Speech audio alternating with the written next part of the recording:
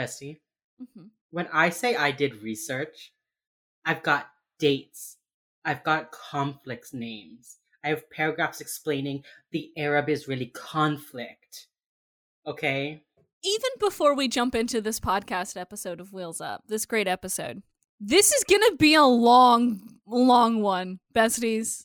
I have a lot to gentle say. listeners. Oh, This listeners. is gonna end up being one of our 3-hour powerhouse episodes. Yeah. Unfortunately. I know. This is going to be the same length as the new Batman movie, basically. This is the Batman. Is that movie worth watching? Because I do love Robert Pattinson. Okay, actually, I saw it yesterday. I think it's a very good movie. I don't think it necessarily needed to be 3 hours long, but I think it's a very good movie and worth at least one watch. Even if you just pirate it, it's worth it. I think it's worth at least one. Robert Pattinson plays a really good Bruce Wayne, actually. I love his acting. He got the antisocial, poorly acclimated weirdo thing down so bad. So bad. Did you see what he said in an interview? He's like, I played this dark Sonic to get in character. Fuck you, I love it. No, he said that this Batman definitely jerks off 3 times a day. Oh, yeah. Mm-hmm. I heard that and I was like, I have to go see this Batman movie. This is a weird antisocial Batman. Have you seen a lot of the Batman movies? Do you know about Batman? I do know about Batman, and I've seen The Dark Knight Rises. I've seen a lot of other DC stuff. Oh. I didn't watch Ben Affleck's Batman. Me neither. I skipped that one, but I watched The Dark Knight Rises or The Dark Knight. My favorite, for the people who know will know, my favorite Batman movie is Batman and Robin. Oh, those are one of the 90s ones, right? It's George Clooney as Batman. The nipple suit's on the bat suit. Yeah.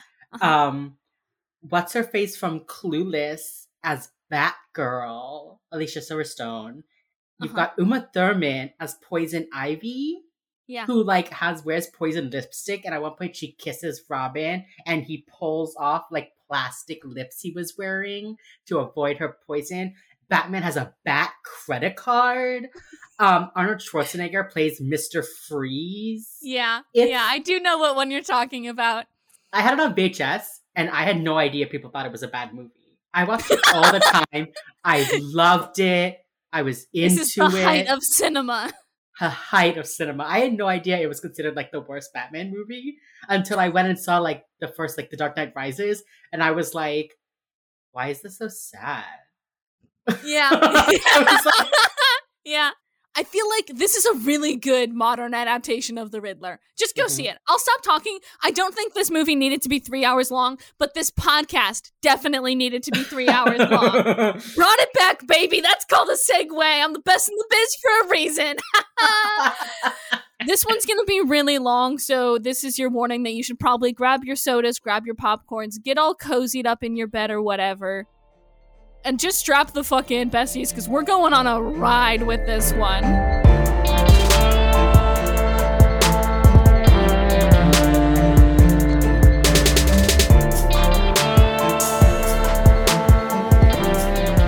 Ladies and gentlemen, please see that light is on. You can stay in your seats as we ascend into the air. B, would you like to talk about our podcast, Wheels Up? I would love to talk about Season 2, Episode 10, Lessons Learned, here on our podcast, Wheels Up. James, Yeah. that was a good intro. We really did that. I'm not going to lie. We did it. I think we can start calling ourselves the best in the biz now, just because I think it's a funny little thing to call us. The best in the biz. The most famous podcast you've never heard of. We're the best. This is a wild episode of Criminal Minds, isn't it? There's a lot going on. There is so much going on in this episode. I messaged B and it was like, hey, I'm 10 minutes in, but I have some fun little things. They do a couple of they do one callback and one little hinty line, a couple of things that I was really ooh. But then the actual meat of the episode, yeah, not so good. Yeah. Okay. These side dishes, the cornbread is delicious. The main course is a little underseasoned and a little terrible. So true. It's a little gamey. It's a little gamey. It's a little bad. So we start with a DEA raid on a house that's boarded up from the inside. The woman in charge bursts down the door. Her name's Bonnie. the house is empty. And she's like, what the fuck? And she like radios whoever and is like, did anyone leave? People saw them go inside 45 minutes ago. No one has left, but there's no one there. So they're like, that's weird. We thought this was like a meth lab. Why is it so sneaky? And then she finds an escape tunnel under a trapdoor. And she's like, that's weird for a meth lab. And then this guy is like, boss, you gotta come in here. And then that's weird. That's suspicious. That's suspicious. Suspicious? That's weird. Sorry. It's okay. It's fine. We're not gonna age our podcast with TikTok meme references. That's suspicious. Not any more than we already have. I know, for real. We're gonna be a dated podcast about a dated show. Okay. The guy's like, boss, you gotta get in here. He throws back a tarp and it looks like some sort of bomb. Off, like, just looking at it, you're like, oh shit, that's probably a bomb. So then Hutch's house. Hutch sleeps on his back, arms crossed on his stomach. His phone rings once and its eyes open, sitting up. Phone. I was like, yeah. He is a vampire. He is 100% a vampire. I was like, this tracks. Yeah. And he wears this stupid little boxers. Thomas Gibson has said like Hutch is 100% a boxers guy. I don't super understand what that means. Boxers confuse me. You might as well not be wearing underwear. I don't get it. Whatever. He's wearing boxers. Do they not bunch up in your pants? Whatever. I'm not that butch. He's awake. And he goes, Hotchner, when? Did they raise the terror alert? That's probably for the best. Get everyone in now. And it's like, uh-oh, what's happening? And Haley's like, it's 6:15 in the morning. Why are you yelling about the terror alert? Honestly, literally. So true, Haley. So true. She goes, is it bad? And he's like, no, it's not bad. And she's like, Hotch. And he's like, yeah, okay, fine, it might be bad. I like how she just like shames him a little bit into revealing information. Yeah. And then he's like, oh shit, like we were gonna take Jack to get his pictures taken tomorrow, but like if this is happening, I'm not gonna be home. Do it anyway, it'll be fine. And she's like, okay. And then he like runs out with his like pants open, shirt open, like shit in his arms, and he's like, bye, and leaves. And it grabs his gun, and it's like, put your fucking shirt on. This is the most, honestly, I do enjoy their like married dynamic here. Yeah. I just have to say, I have to point it out because I think it's a lovely little start to the episode. Yeah.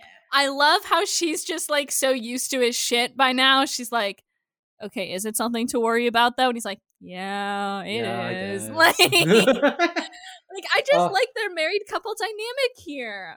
I also don't understand how Hotch leaves his apartment or leaves his house, shirt unbuttoned, tie not done. Does he like, I mean, do you do that while you're driving? He must. I'm trying to think. So I had always assumed that Hotch probably lived in Fairfax, Virginia. But Haley goes to McLean for the mall openings. The mall openings in McLean. So I'm like, maybe they live like over there, like kind of bougie, like the nice suburbsy area. I mean, yeah, he's a high-ranking FBI agent. Yeah, but I'm trying to think of like what traffic would be like, and I don't think there'd be very much traffic. I mean, unless he took 295, and I don't know why he would if he lives that close.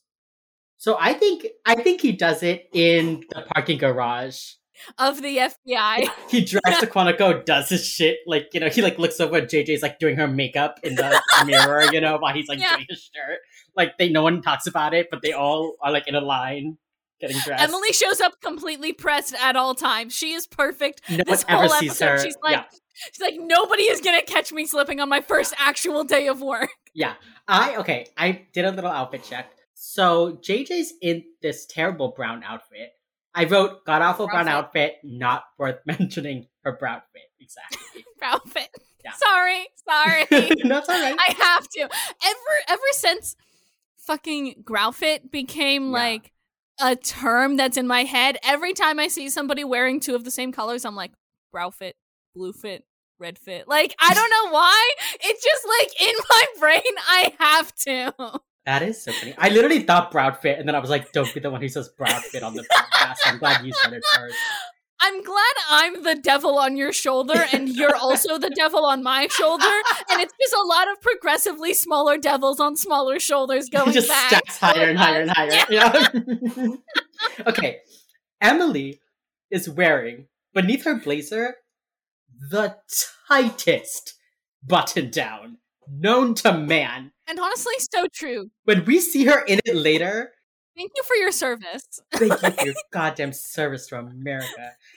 It is like, they must have put that shit on her and pinned it. It is so tight, but does not pull at her breasts somehow. But honestly, it's still impressive. So that tight. That is impressive shirt magic right there. If I had that shirt, I would never wear anything else. Yeah. And it's got like huge, wide, sharp collars and like the big, chunky, folded over French cut.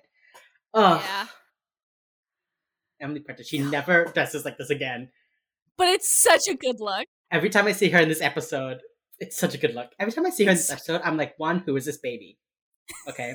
And two, what are you wearing, Emily Prentiss? I love What are you wearing? Yeah. Reed is wearing a gay little purple scarf. He is. He's wearing his gay little scarf. We say this with absolute love in our hearts, by the way. Yes. I also own a gay little purple scarf. I was like looking at him and I was like, Reed, you look extra gay this episode. Like, you're just like wearing a purple scarf. No one else is acting like it's chilly. That was an accessory scarf. Yeah, he was just like, I am going to wear this scarf. Reed went, oh no, a Brownfit. Let me add a tasteful purple scarf. And JJ's like, yeah, I'll just keep my tits out. It'll be fine. No one will notice. I mean, she's just vibing with Penelope this episode. I do gotta say, I do like her. I think her pants could work in like a gay kind of way. I just don't think the brown top was the way to make those pants work. You put those with like black button down maybe, or like gray trench coat, I would have been like there for it.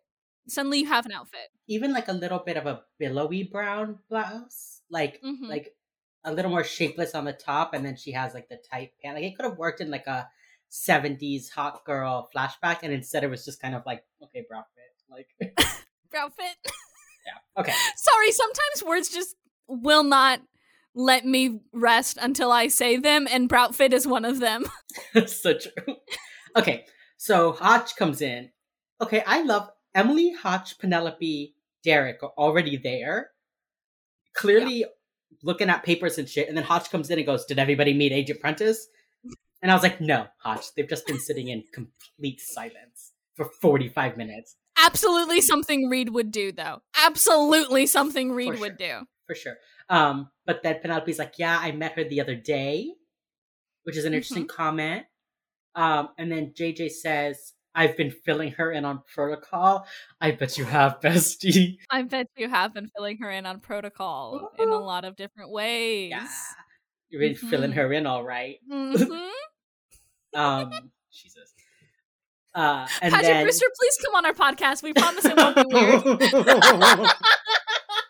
It's fine. The clip we send is it's his gay little scarf. And then, like, I bet you've been filling her in on protocol. Like, okay. Emily shakes Derek's hand. She's, like, very adorable. And then, Hotch goes, has everyone met Agent Prentiss? We can make life nice later. I know! He was like, you will get one introduction. That is it. Everything else, you're on thin fucking ice. We'll make nice later. Bye. Okay. So JJ says the DEA raided what they thought was a hardcore meth lab. I feel like all meth labs are kind of by nature hardcore, but okay. And they found some sort of dispersal device for a chemical. She like shows the picture and Derek is like, ooh, gosh. And then JJ's like, they think it could be Al-Qaeda. And Reed looks at Emily and says, you know, Al-Qaeda can do really sophisticated things with like normal materials, soda cans, etc. And then Emily goes, it's called Alik Tara, literally the invention. And everyone's like, okay. And Reed's like, she's right. I love that she is like, her character trait this episode is giving Reed a little run for his gay little money. Like, she said, you will not be the only gay genius in this office. I'm here now. They really started this episode with like lesbian gay solidarity. Yeah, exactly. They really did. And I love that. I also love that, like, they're really doing that. Like, Emily's a woman of mystery. She, like, speaks Arabic. She knows about Al Qaeda. She, like, is all smart and put together and, like, hot. But they all think she's, like, a nepotism baby. Yeah. And then she's like, surprise, assholes. Like, shocker. I am smart. Some of us are sexy and smart. That's Emily Prentice. Some of us really do have it all. Yeah. So, but they say that that's what the weapon is, but they don't know what they were going to distribute or like what that was. Everyone escaped, but get this: the DEA found a Nextel 2-way. A Nextel. For those of you youngins, I had a Nextel 2-way. It's a cell phone that also works as a walkie-talkie. Of fucking course that was a thing. Yeah, okay. That tracks. That's what I had. Yeah, they're like for construction workers. So you don't have to also have a walkie-talkie. It works as a walkie-talkie. But it also gets texts, which is why they found the message. And then JJ's like, yeah, here's the message. And she just like puts it down and Emily goes, takes it. And JJ goes, oh no, that's not translated. And Emily just starts reading Arabic. I have a note to say about this. I saw a Tumblr post once about someone who was Arabic and about how like bullshit this is because there's like a million dialects. Mm-hmm. And even if Emily knew like a few, this on the spot translating is not something you can do. Like Arabic is not like French or something. Yeah. This on the spot translation is not the way it goes. But I will give them credit, or at least give Paget Brewster credit, that she is pretending to read it from left to right. And Arabic is written from left to right. Okay, so plus 1 point, minus 100 to the writers, but Paget Brewster is up 1 in this ep. Congratulations. I'm gonna say she's up 2 because she's also just pretty. Paget Brewster, please come on our podcast. We promise it won't be weird. It'll be super chill. I promise I'll put on my master's degree hat. And only tell you pretty a couple times. Okay. Penelope Garcia immediately develops a crush on Emily Prentice. Oh yeah, 1000%. She is across the table, fully just like eyes emoji, pink cheeks, like, oh my god, she's hot. You know, smart. She and JJ were like gossiping the rest of this ep, like, oh my god, do you think Emily's single? Like, they were absolutely gossiping in Garcia's little office this ep.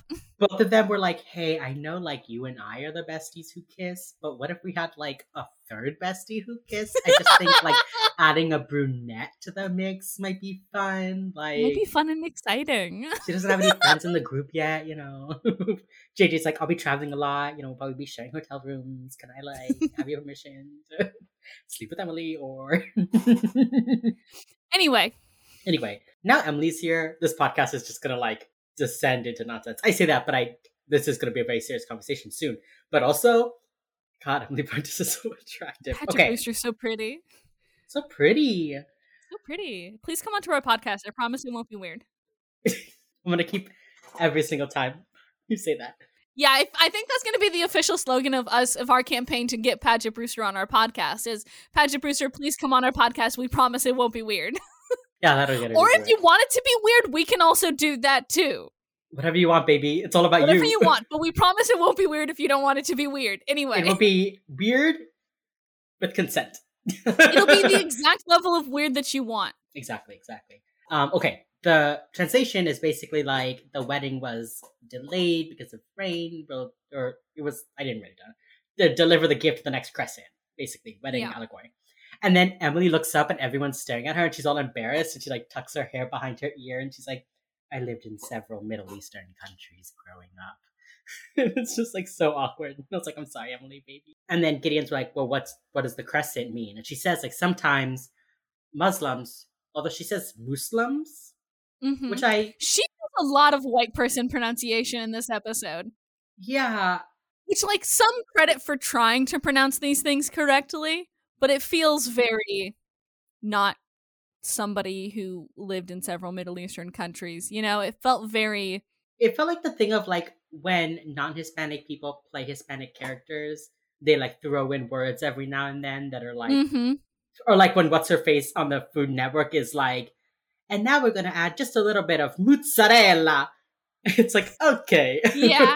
Yeah. But she says that sometimes Muslim people use a lunar calendar. So it's the next crescent moon, which we find out is in 2 days, which means that this episode does take place over Thanksgiving. And nobody mentions that. No one mentions it. Just like soon we'll have an episode that takes place literally on Valentine's Day. No one mentions this is our Thanksgiving episode, guys, which is perfect because like colonialism, etc. So they have less than 24 hours. And then JJ's like, we did link the phone payment to Jind Allah, this guy. And they show a picture. And Emily's like, Jind Allah translates to soldier of God. Like, it's definitely just like a fake name. Derek is like, that's really bad security to have like left his phone there. Yeah. Which it is because it was placed. And then we find out that 2 months ago, Jind Allah was taken to Gitmo because he was caught with a forged passport trying to leave Richmond International Airport. And now he's in Guantanamo Bay as a ghost detainee. So technically he doesn't exist. I like this acknowledgement of that, a little pre-episode thing. Mm-hmm.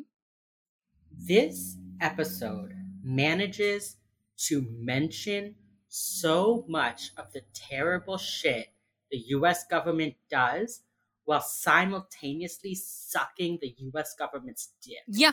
Mm-hmm. And I hate it. Yeah. There is so much of Gideon being like, no, those are the bad government employees. I'm a good government employee. No, the CIA hits you. The FBI gives you water. And I'm just like, I fucking want to... This episode feels like a very skilled but very, in the end, a letdown of a hand job, basically. Sure, yeah. Like, it's skilled, you can tell, but also, man, what a fucking disappointment in the end. I can't tell if this episode is the Criminal Mind writers trying to critique America as much as they can while still like getting the episode approved, or if they are like presenting arguments people have and then purposefully negating them. Because this is when we get JJ's whole like, is this legal? I don't want to know. Yeah, I better not ask because it probably isn't, you know. My brother in Christ, you're the one who was invoking the Patriot Act earlier. My Literally, sister in Christ, you are the one who was doing that. It's really like the writers understand the bad things, but they either can't or don't want to condemn them.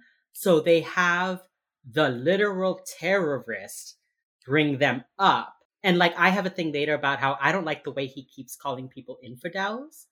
Because I feel like it makes it like this episode, like, yes, he's a Muslim or a Muslim is extremist, an Islamic extremist, but his problem ultimately is not like Islam versus Christianity. His problem is with Americans and capitalism affecting his countries. Yeah, and capitalism and affecting, his countries and his, area of the world, their politics, and trying to like westernize and control countries they have no business being in.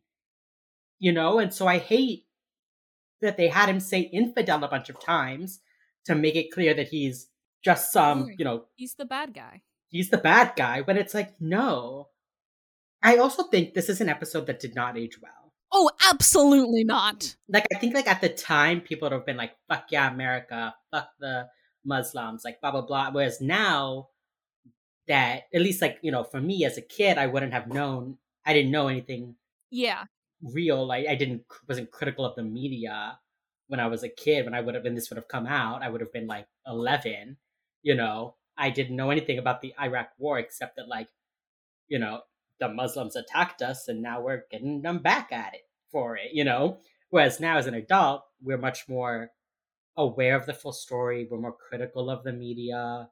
We understand the nuance, and we've talked with other types of people outside of our small kind of sphere of reference. So I just don't think this is an episode that holds up at all. This episode absolutely does not hold up. And I think it's sort of a matter of the Criminal Minds writers biting off a little more than they can chew. Like, hey, you guys are a show about, like, serial killers. Why are you here?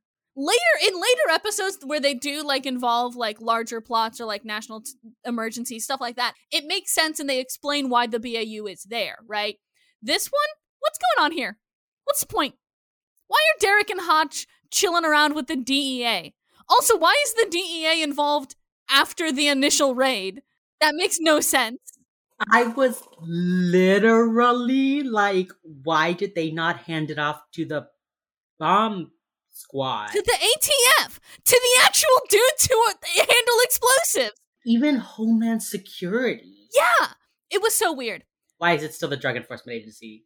Maybe because it's anthrax and they're counting that as a drug? But I feel like they would have had a larger force because it remains such this tiny team. I feel like this is way the Criminal Minds writers biting off more than they can chew. And I also feel like this is sort of a matter of, I don't know as though Criminal Minds ever would classify themselves as a parody, but this episode almost feels like a parody, you know? Yeah, Gideon's riding that line. He is. And boy, howdy is he riding that fucking line. But like, I don't know. It's just, it's so weird to me because we know, by the way, this is like, has been confirmed and is sort of like the way things work in Hollywood. We know that they had an FBI consultant. We know that they ran these scripts through some fucking media liaison for the FBI, period. Because they got money to fucking show the FBI, basically. Like, the FBI cares about its image. The CIA cares about its image to the American people. So it's not like this script was some writer going, I'm going to disparage the CIA. Like, no, the CIA was like, sure, fine. Like, yeah. It's not like this is some writer being like, oh, I will do some little nefarious deeds and mention how terrible Guantanamo Bay is, but then also I will show it to be like mostly fine. It's like, yeah, okay. It's strange. It feels very much like the whole thing of like, it's so bad people are being treated like this. It's so bad people are being treated like this. Oh, but except that they are actually terrorists, so they like kind of deserve it, and our methods in the end did get us the right answer. You know? Yeah. And it's like, what about those other ghost prisoners, bestie? What about those other ones? What about everyone else who's there? What about everybody else in Guantanamo Bay? And it's also like, we know now about people who like I don't know his name, but there was a guy who got like arrested just in the middle of the US on a road trip, got ghosted for like 7 years, literally had done nothing. They got the wrong guy and released him. Like, and that's happened multiple times. So many times. That is a well-documented fact that has happened multiple times. And it's so interesting. I went to see a play once about this. Basically, it was like this. They were trying to get info out of a Muslim man. But it showed the US in not a great light, and showed an American, CIA guy like beating up this prisoner, and like 3 people got up and walked out at the portrayal of the US like doing harm to their prisoners. People got up and left. And I was like, what do you think they do in Guantanamo Bay? Why do you think it's such like a black site, guys? Guys, why do you think the government doesn't tell you what goes on in there? Also, guys, Dick Cheney had a whole thing about like waterboarding being like illegal. Wink, wink. JJ even gets fucking waterboarded in like 12 seasons. Wild journey we go on this show. Let me tell you what. Ghost detainees. That's where we were. All the way back to ghost detainees. I feel like that was a lifetime ago we started talking about that. Yeah, well, that's the name of the game. Emily is like, his name is Jindallah. He definitely chose that name for his jihad, which means holy war. And reads like, even though the words holy and war never appear together in the Quran. These are bad Muslims, guys. Okay, white boy. Okay. We're like, okay, Jindallah came into the US to create the Omega Cell, and they don't know its mission. I wrote Omega Cell, haha, in parentheses. I mean, I will not speak. If you know, you know. But if you know, you know. Yeah, if you know, you know. Okay, premise of the episode shows up. The CIA needs the BAU to do their profiling thing and get information from Jindala before the next crescent moon, less than 48 hours. And then Gideon goes, we have to do this, or it could be the first attack on US soil since 9/11, which was only like 5 years ago. In the timeline of this show. It was like 5 years ago. That's not like that long. Like when you say it's the first attack since 9/11, it makes it sound like it is now 20 years. No, 5. 9/11 just happened. 9/11. Anyway, you are being watched. The government built a secret machine. You are being watched every minute of every day.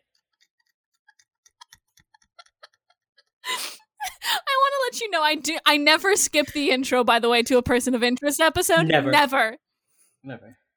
Victim or perpetrator. But if your number is up, if your number's up, we'll find you. I think it's because I usually watch Person of Interest in that fucking pirated version, the right. Arg Mateys version that I think you sent me. Yeah. So now I'm always just like jamming to the theme song, and then I like watch it on HBO legally like a good little citizen, and I was like, people skip this intro? It fucking bangs every time. Like, okay, get it. Every minute of every day. Sorry, we will talk about Criminal Minds this episode, I promise. Let's go back to Criminal Minds. Victim or perpetrator. Yeah, like it fucks. Anytime somebody says he's a person of interest in the case, I'm like, victim or perpetrator. If your number's up, we will find you. Gideon's leaving his office.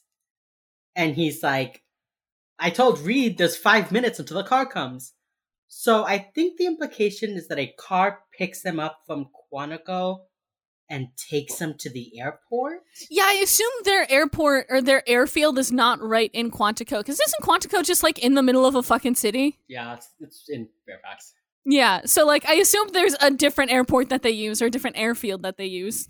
Hotch is like, you should take Emily. And Gideon's like, ew. No. Ew, gays? No. He goes, this is an interrogation, not a training exercise. And Hotch is like, she speaks Arabic. And Gideon's like, get a translator. And Hotch is like, they don't know profiling. And Gideon's like, does she even have a ready bag? And then they both look over and she's just standing there with her ready bag next to her, like, casual, so casual.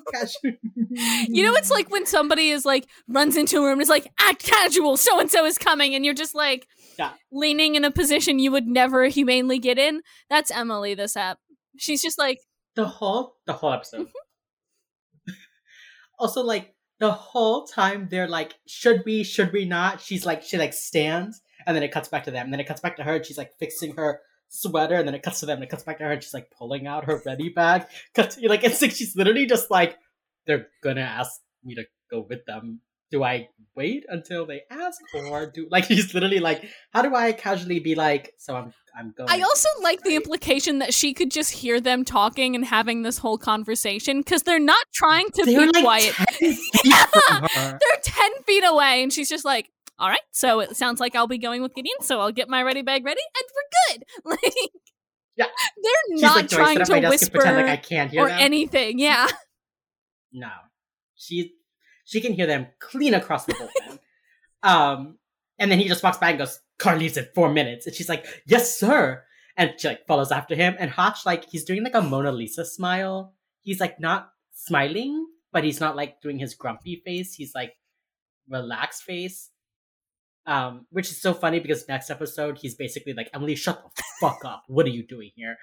But this episode he's like, maybe you should like take her with you. Maybe you should take the new kid with you. Like, listen, maybe you take her for the weekend. We're divorced parents. Can you just take her? She wants to go to this water park. Just like, I do not want her with me. Yeah, exactly. Why don't you take her? I don't want her. Okay. So then they're on the plane. Gideon and Reed are playing chess, and Emily's like very awkwardly like on the couch, like part of the conversation, but like not in their little semicircle of chairs. And then she like tries to she's like, thanks for giving me the opportunity to come with you. And he's like, it's not a favor. This is your job. And she's just like, okay. You're fine. Okay. Fine, okay. Well, shit. Fuck. Okay. And Reed's like, do you think the interrogation will work in time? And he's like, the art of interrogation is complicated. And she's like, that's not an answer. And he looks at her and she's like, sir. She is so funny. She is really like walking that line of like, I am a child who grew up around people I should have been calling sir, but I was also a rebellious teenager, so I told one to shut the fuck up once. You know, like she's really walking that line of like, I know I should respect you, but also I grew up with fucking army generals. Get your shit together, you know? Also, like, I'm not going to spoil her backstory, but like, once you know her backstory, you're like, she has higher clearance than like all of them. Anybody she works with. She has done more shit than any of them.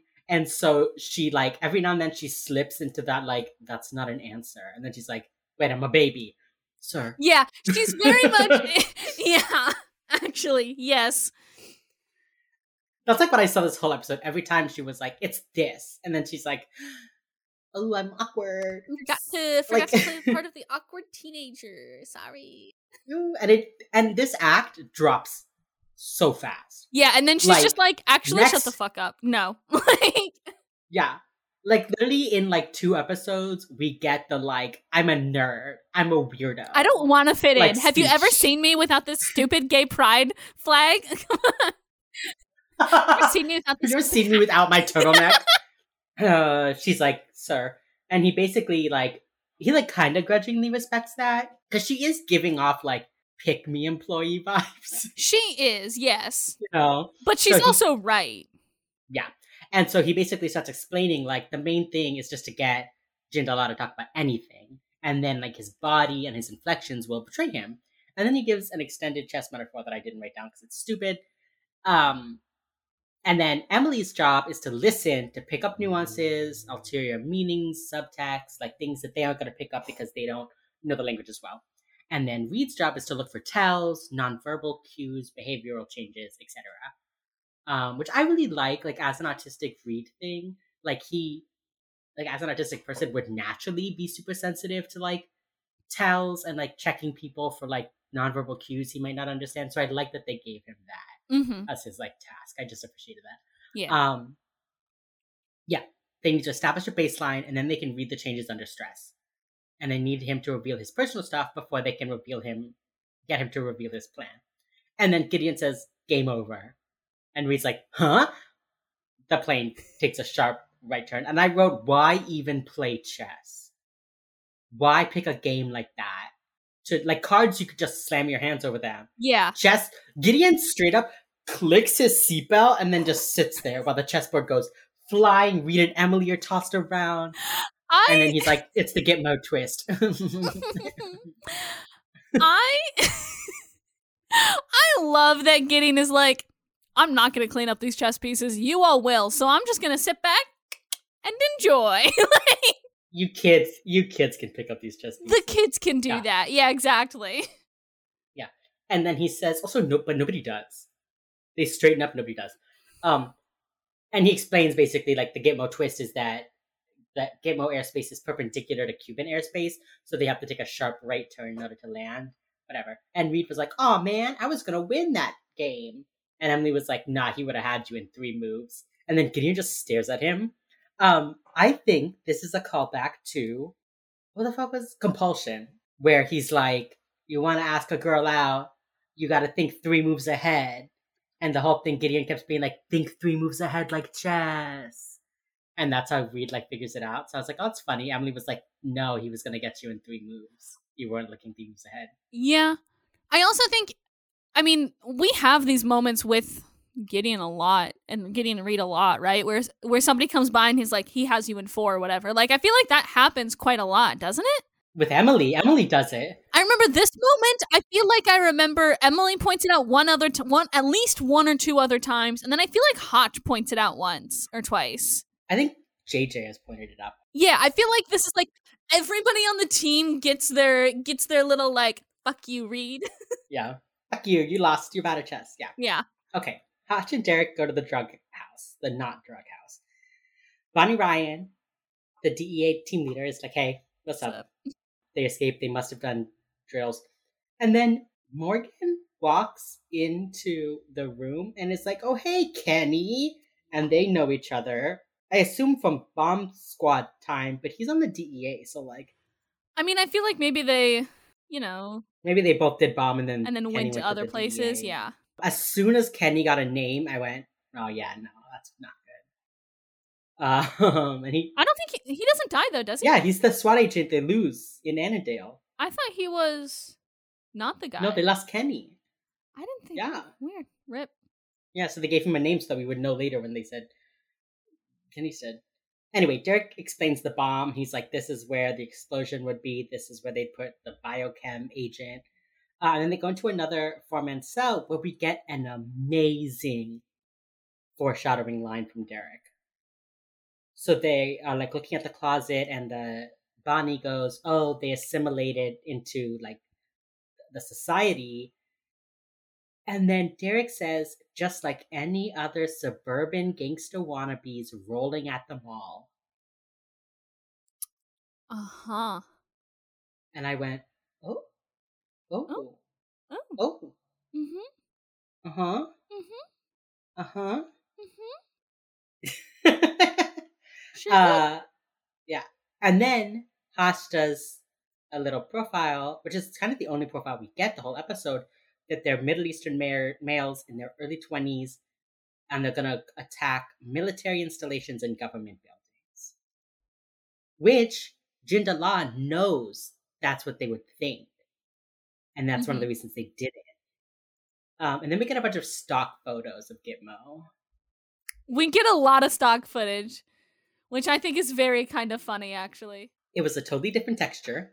It was so wild. A totally different, like, color scheme. I was like, what are we doing? What? Couldn't get any clear footage? What? We're not allowed to film Guantanamo Bay? So true. I mean, we aren't. I know. So it was like, they just used some, like, random something. Okay. Jindal gets dragged in. He's, like, chained, bruised, only in his underwear. They, like, throw him on the floor. And you're just like, oh, yikes. Mm-hmm. This is Guantanamo Bay. Yikes. And then we get my boy, Kevin Chapman, who plays Lionel in Person of Interest. Kevin Chapman is here, besties. Kevin Chapman. A fave of mine. A fave of mine. My boy. He comes out of his office and goes, you must be the BAU boys and gal, pardon me. Yeah. And I was just like, interesting. Okay. They just put that in there. Like, okay. They just kind of really were like, anyway. They were like, anyway, women are here too. Like, I don't know. It was very funny. It was like, okay, so they want us to know that like, Guantanamo Bay is like a boys club, but he's not like sexist. You just assumed they'd be boys, which is sexist. And then Emily shakes his hand and Reeve just does like a little wave. Reeve's like, I'm not going to shake your hand. Thanks. Yeah. A little, I see you. Hello. And then Kevin Chapman, whose name is Bingman. Andy Bingman. Andy Bingman. Is like, yeah, Jindal doesn't say anything. Even though they've been going for months now, 2 months now, nothing. And then one day Jindal learned that another detainee was talking, and then he spoke to him for 3 minutes, and then the guy did like Kermit. Mm-hmm. And they're like, oh damn. And they look at the security camera, and Emily's like, oh, he's reciting the Quran from memory. He's a Hafiz. And Reed's like, yeah, some kids can do it since they were 12. And Kevin Chapman is like, that's the only thing he said since he's been here. And then I wrote, boo-hoo, the CIA hurts them, but Kevin Chapman protests the methods. Yeah. Thanks for that one. I know, he's like, trust me, my protests about the methods have gone unheard. And I was like, oh, you're such a good guy. You're such a good guy. You're so good. You're so good that you, like, run Gitmo, apparently. Wow. Yeah. Sweet. You're such a good person who runs the And Gideon's like, okay, I'm going to go burst in there with that warning. Put on a show for Jindal. And Kevin Chapman is like, goes to his walkie-talkie and he's like, begin phase 2. What a good guy. What a good guy. I was like, phase 2? Phase 2? Good guy. 10 out of 10 guy. Stellar. And then Gideon's like, yeah, the show is for Jindalar. We're going to like be a complete contrast to his captors. You know, we need to get him talking in less than 36 hours. So he like needs to trust us.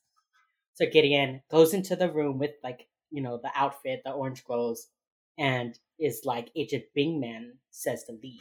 And he also says, I'm Supervisory Special Agent Jason Gideon. He like gives his full title to impress Jindalar and like gives him clothes and then apologizes for the treatment that he suffered. And it's like, hey, can I like hang out with you? And Jindalar actually like stops talking and is sizing Gideon up and it's like, what do you want? And Gideon's like, I want to study human behavior. I'm not here to get info. I'm just like checking your vibe. I'm just for a vibe check, you know? Just like vibe checking. Just vibe check. This fucking Gideon's whole deal this ep. I hate it. It's so fucking infuriating. I have a lot to say. Then let's get to the point where we say it. Okay. I did do research on this episode. I know nobody said that, but I want to say why. Because I think this episode is such a product of the political climate at the time that it's important to know the situation and it's important to know what's happening and it's important to know what Criminal Minds is not saying. Yes. Because there are a couple of moments where I was like, are you fucking kidding me? Like, what the fuck, Criminal Minds? So, yeah. Yeah, this episode, for reference, for anybody who didn't want to do the quick math when we talked about how far this episode fell from 9/11, this episode aired in November of 2006, which means it was produced in, you know, summer-ish of 2006. Yeah, and it takes place in November of 2006. Yes. Yeah. So, although they fuck up their math real bad, and I will point it out when it happens. Yeah. The bombing of where his Jindalar's son died happened 7 years ago, and then Rita's like in 2003. Yeah. And I was like, 3 years 7 ago? Like years ago? I was like, okay. Yeah. Anyway, listen, not place in 2010. That's a number one goof on the IMDb page for this. Hey, also, did you realize this one was written by Jeff Davis, who was the showrunner at the time, or who started the show. Also written by Jim Clemente. James, do you want to guess? You have 3 guesses. Okay. What do you think Jim Clemente did before he was a person who wrote an episode of Criminal Minds? Well, gee, bestie, I feel like the answer's going to be like he worked in the CIA or something. He was a real life FBI profiler and he was the show's consultant when it came to FBI stuff. This is the first episode to be written partially by him as well. This is one of his first writing credits. Wow, I'm very surprised. That's shocked. Sarcasm. Shocked and appalled. Hate that. You said that name and I was like, why do I know that name? Oh, it's because he's their fucking show consultant. Yeah. Hate that. Okay. So, they're going through, Derek and Hotch and everyone are going through the room of the not meth lab. And Derek is like, okay, they're fundamentalists, so why aren't there prayer mats or anything like that? And then he looks under a cot and he finds a box with a list of chemicals. Which is like, cool. And then he calls Garcia. It felt very like, prop department put this in here. You know what I mean? Like, yeah, I don't know. Window. It's like, okay, sure. Yeah. Okay. So let me do this quick scene with Jason, Gideon, and Jindalar, and then I will go on my first little info history lesson. So basically, Jason Gideon's like, I want to figure out how we can come to a peaceful resolution. And Jindalar, like, does not believe that. And Gideon is like, you're educated, you're intelligent, you can talk about the nuance of Islam. It's going to be great. And Jindalar is like, it literally doesn't matter what I say, eventually you will hurt me. And then Jason Gideon says, I uphold the U.S. Constitution. No matter where, no matter when, I uphold the Constitution. And I said, what the fuck is that supposed to mean? That means nothing. That's a nothing statement. I guess it's like the fair trial, no harsh and unusual punishment, etc. Like, I guess that's what he means. But, like, there's kind of no Constitution in Guantanamo Bay. That's kind of the whole point. Yeah, isn't that kind of the point of the whole thing? Sorry, I'm a ghost detainee. What makes you think they give a shit about how the Constitution applies to me? Also, he's not an American citizen, I don't think. I think he's Egyptian. He came over. They don't ever mention that he's an American citizen. Yeah. No, he came over 10 years ago. He's not an American citizen. So, like, Jason Gideon could be like, cross my heart, I uphold the Constitution, but it doesn't count for you, baby. Yeah. I just hated that. I hated that line. I was like, oh, I get it. Gideon's the good government. Like, this is the same energy as Reed being like, Mom, I'm not the government. And it's like, Reed, baby, you work for the Federal Bureau of Investigation. Yeah. Okay. So here's... Oh, go ahead. I was going to say, I also feel like a lot of the FBI versus CIA stuff this episode, now that I know it was written by Jim Clemente, I'm like, oh, that makes way more sense. You want the FBI to be the good guys. Okay, that makes sense. Sure. You know what I mean? Yep. Sorry, continue. That's right. So, our first little history lesson. It's about anthrax, baby. So... Yay, I love history! Oh, I love it! So, okay, here's the thing. I love learning new things. Here's the thing for all you youngins. After 9/11, letters that were laced with anthrax were being sent through the U.S. mail. Mm-hmm. I remember my mom being nervous about, like, opening mail as if we were going to be targeted. But 5 Americans were killed and 17 were sickened. And the anthrax attacks are still the worst biological attacks in U.S. history. Mm-hmm. And the FBI investigated it, and it didn't get solved until, like, 2010, 2011. Yeah, I remember they were pretty... Yeah, it was a whole thing, unsolved, like, notoriously unsolved. Yeah, and so, like, they interviewed more than 10,000 witnesses on 6 different continents, 80 searches. They recovered more than 6,000 items of potential evidence. The case involved the issuance of more than 5,700 grand jury subpoenas and 5,700 environmental samples. So it was fucking huge. And then in 2008, they finally got some information against a doctor, Bruce Ivins, who took his own life before he could be charged or arrested or anything. Mm-hmm. So this happened in, like, early 2002. So it's like 4 years later, we still don't know who committed the worst acts of biological terrorism on the U.S. soil. So when Derek is like, it's anthrax, baby, all of the adults in the audience went, not anthrax. No, that's a real fear of mine that I really do have in real life. You know, so like, yeah, it was like, okay, topical. Fair. Yeah, so that's the thing that's, like, important to say. And then Reed mentions a letter to Dashiell, one of the guys that died, that only contained 2 grams of purified anthrax, but it could have killed 25 million people if dispersed properly. Like, that's how much anthrax is. Anthrax is bonkers. Yeah, actually. Every time I hear about how bad anthrax could be, I'm like, why aren't we more worried about anthrax? There's a whole... Well, nowadays, anthrax is only, like... There's, like, a couple of labs that, like, have it. But, like, I know that, like, Russia has an anthrax sample. Mm-hmm. So, like, that's, like, a big deal. There's only a few countries that even have samples of it anymore. Because it is a chemical compound. It's not just, like, a flower you can go pick from a field. You know, like, you have to make it kind of thing. Yeah. So that's why this is such, like, a topical big deal, and why that panic is there. And so, like, if you were watching this episode and they said anthrax, you would immediately understand the shorthand, the shorthand, the severity, the history, the real fear people still lived with, you know. So yeah.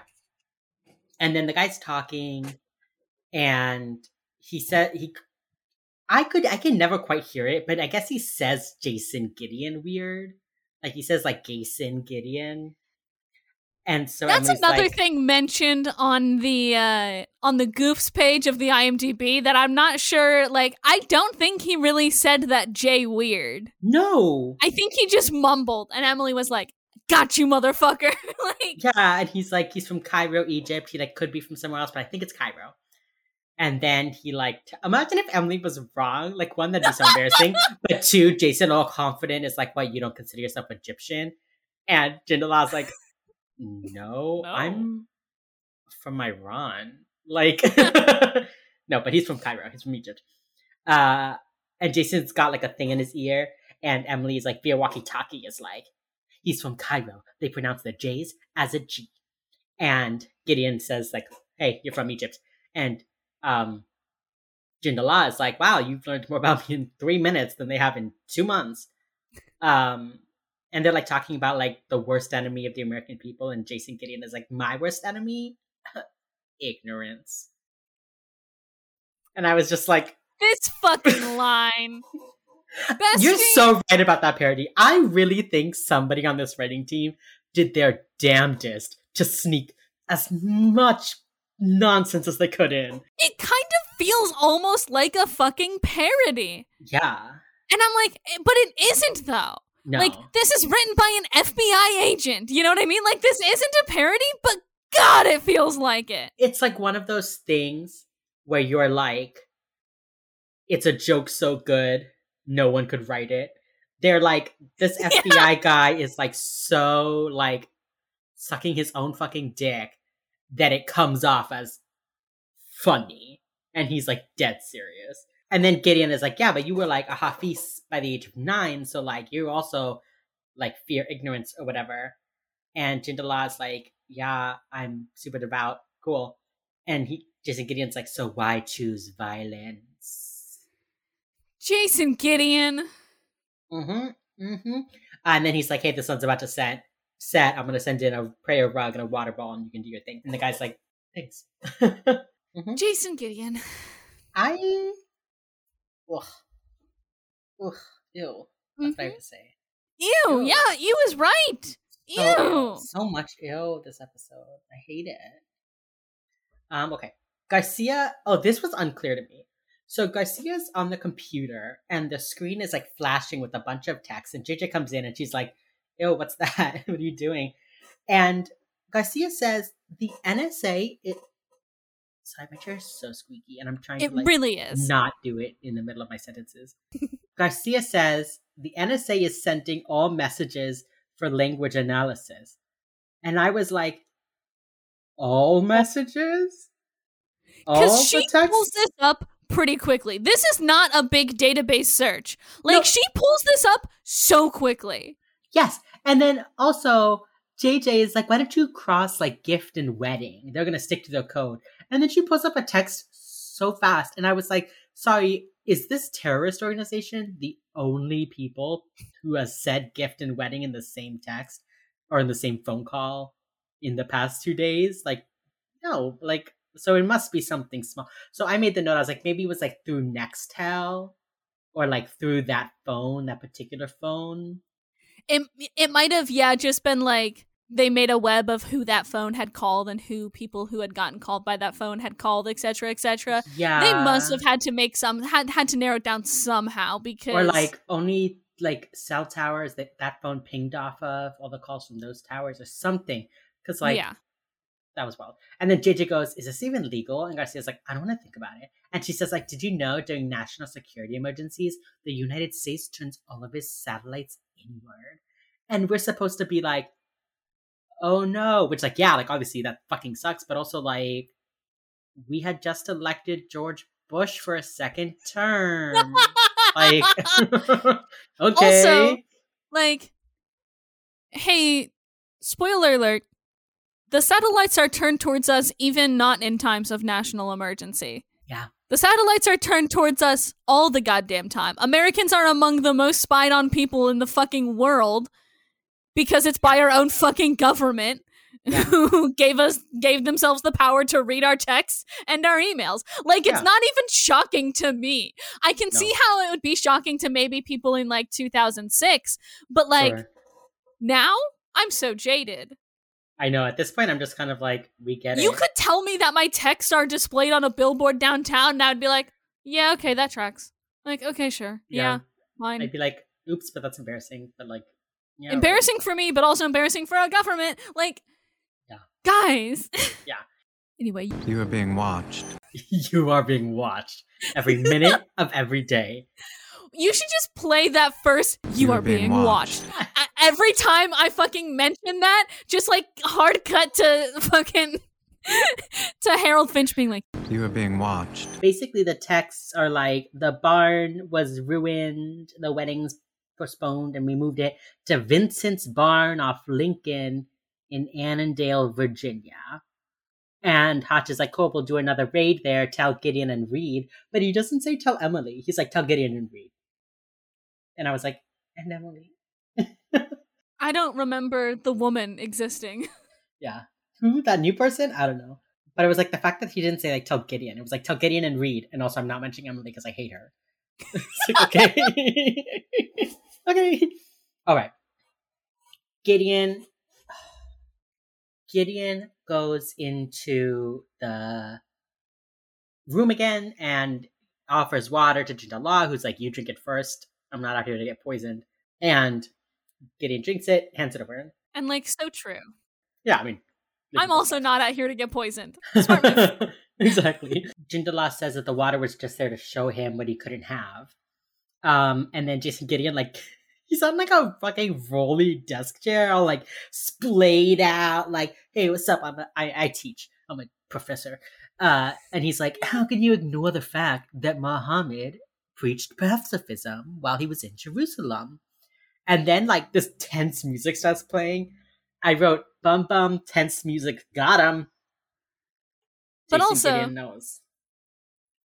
Yeah. Did he really get him? But like, did he? And then Jindal says, well, you know, he had a later message in Medina that when somebody is doing violence upon you, you must fight back with everything you have. And this is when Reed is like, oh, that's in the Hadith, not the Quran. They call it the verse of the sword. Extremists say it cancels out earlier teachings. And so I have a note here. Mm-hmm. This is where my little like rant paragraphs start. Gideon is supposed to be all like high-minded and intelligent, but like he barely knows anything about Islam.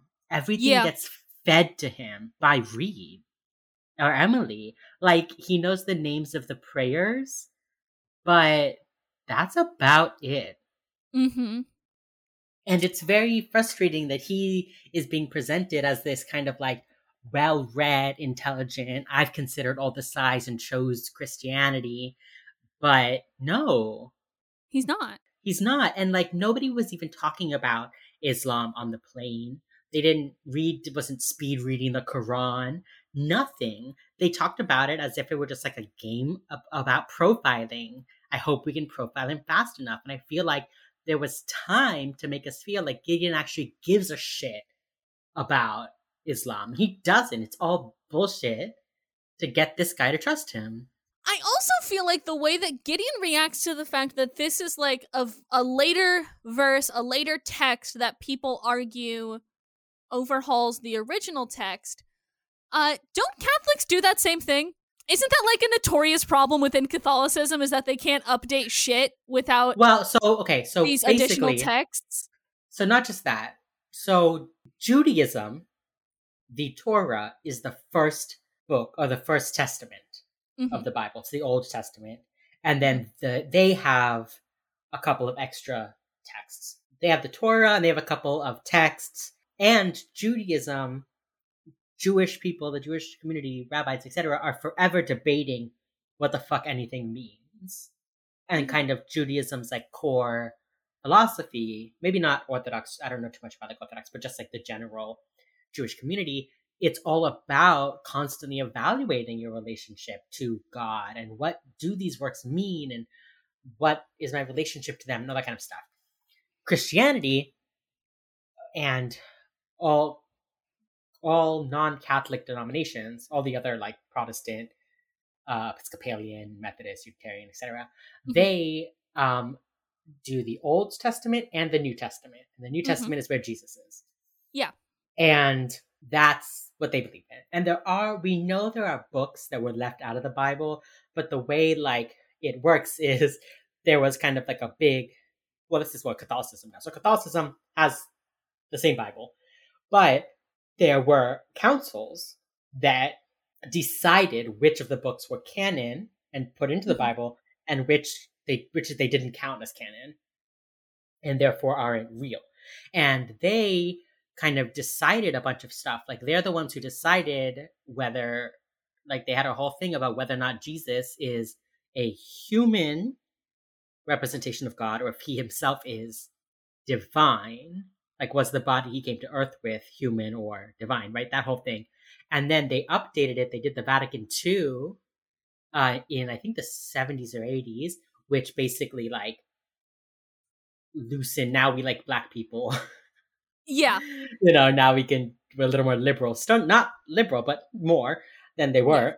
Yeah. And then you still have, like, sects, like SPCX, which is a St. Paul, the something Latin numerals, Roman numerals, who reject that Vatican II.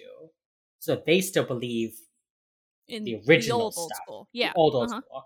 But the current kind of Catholicism community is post-Vatican II. So they are a little more, like, liberal.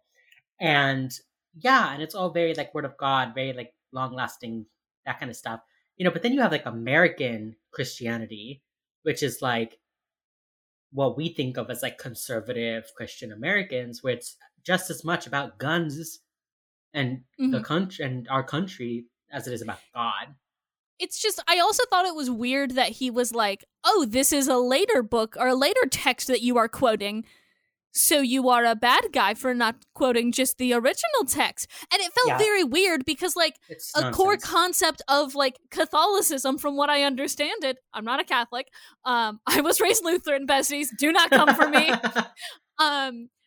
is, like, they're always sort of debating, is this later text canon? Should we adapt it into our beliefs? Should we loosen up, et cetera, things that are, like, going on? Like, that's a core of, like, people argue about that all the goddamn time, even in the religions we tend to think of as, like, the white people religions. You know, like, it felt weird to me that he was like, later verse? No, not in this house. Like, okay, who are you? It's also interesting to me that, like, so Muhammad is a prophet, right?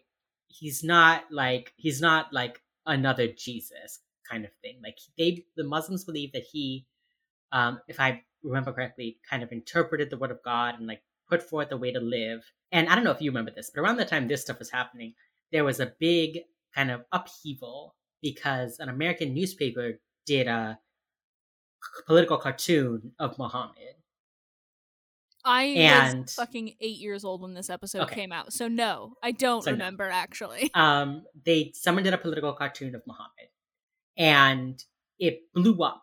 And the main American idea of what was wrong was that we were making fun of their prophet, but it was so much more than that. It is a belief in Islam that only God can create people.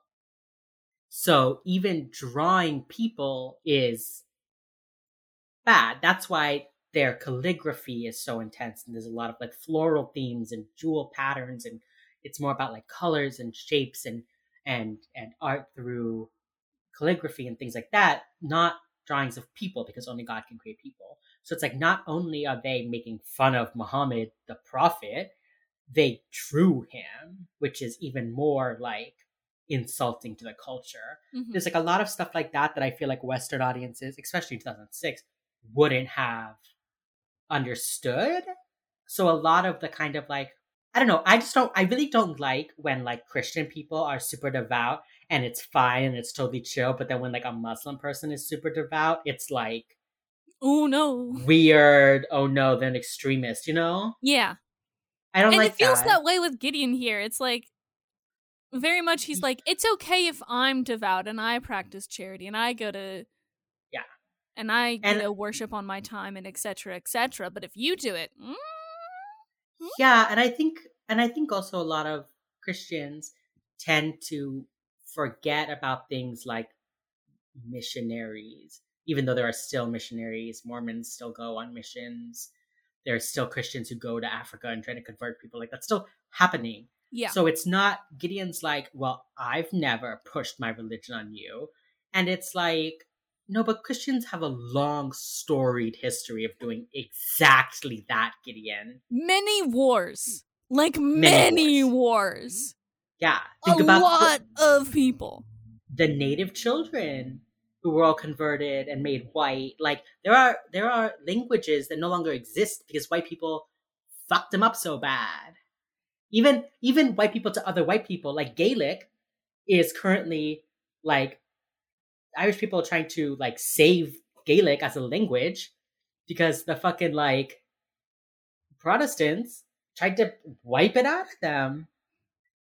It's Gideon, just, don't sit there on your high horse because you all by yourself have never ever been racist in your whole life. Oops, wow. you're Like, the shut perfect up. man. You're the perfect man. You exist outside, you completely exist outside of all of these structures that you participate in, and you absolutely are not to blame for any of them.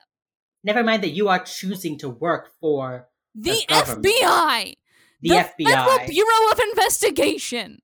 Like the fact that you have a job that has brought you here to this room to speak to this man shows that you are not free of the bonds. Just like Reed is actually the government, you too, Gideon, are the government. And this is what we talk about, right?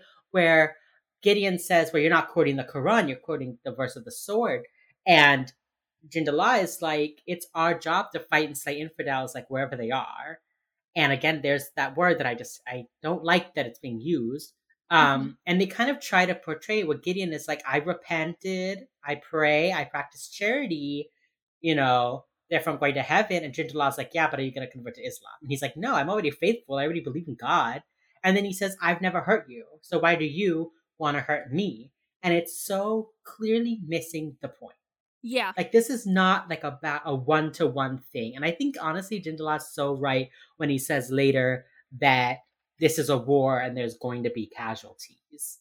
Where like, not that I think releasing anthrax in a mall is correct, but yeah, that like, it's not a one-on-one thing, and it never has been. Like, if you look at a war, I think of like the stories from World War I, where like fighting would cease for the night and all the soldiers would come out of the trenches to like hang out and play soccer and then have to kill each other in the morning.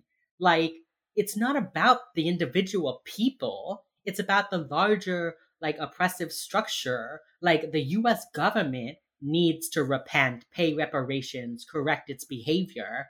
So like, I don't consider myself a racist, but I am still racist because I'm a white person in a society that privileges white people, and there's nothing I can do as one person on a large scale to change the way America treats people of color, but I can do what I can in my one life to be good to the people that I meet, on the daily. But Gideon is like, why would you hate me? I'm a good person. I'm also religious. I haven't done anything to you.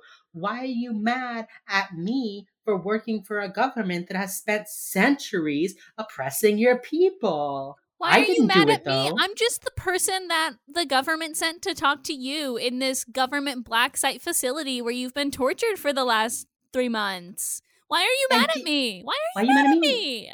And Gideon says, Gideon is like, 1 billion Muslims managed to practice in peace. So why are you fighting? And I wrote my note. I was like, because their countries are still being attacked, Gideon. That's the fucking point. There are a billion Muslim people who have done nothing, who are innocent, who are being bombed and killed either by accident or on purpose because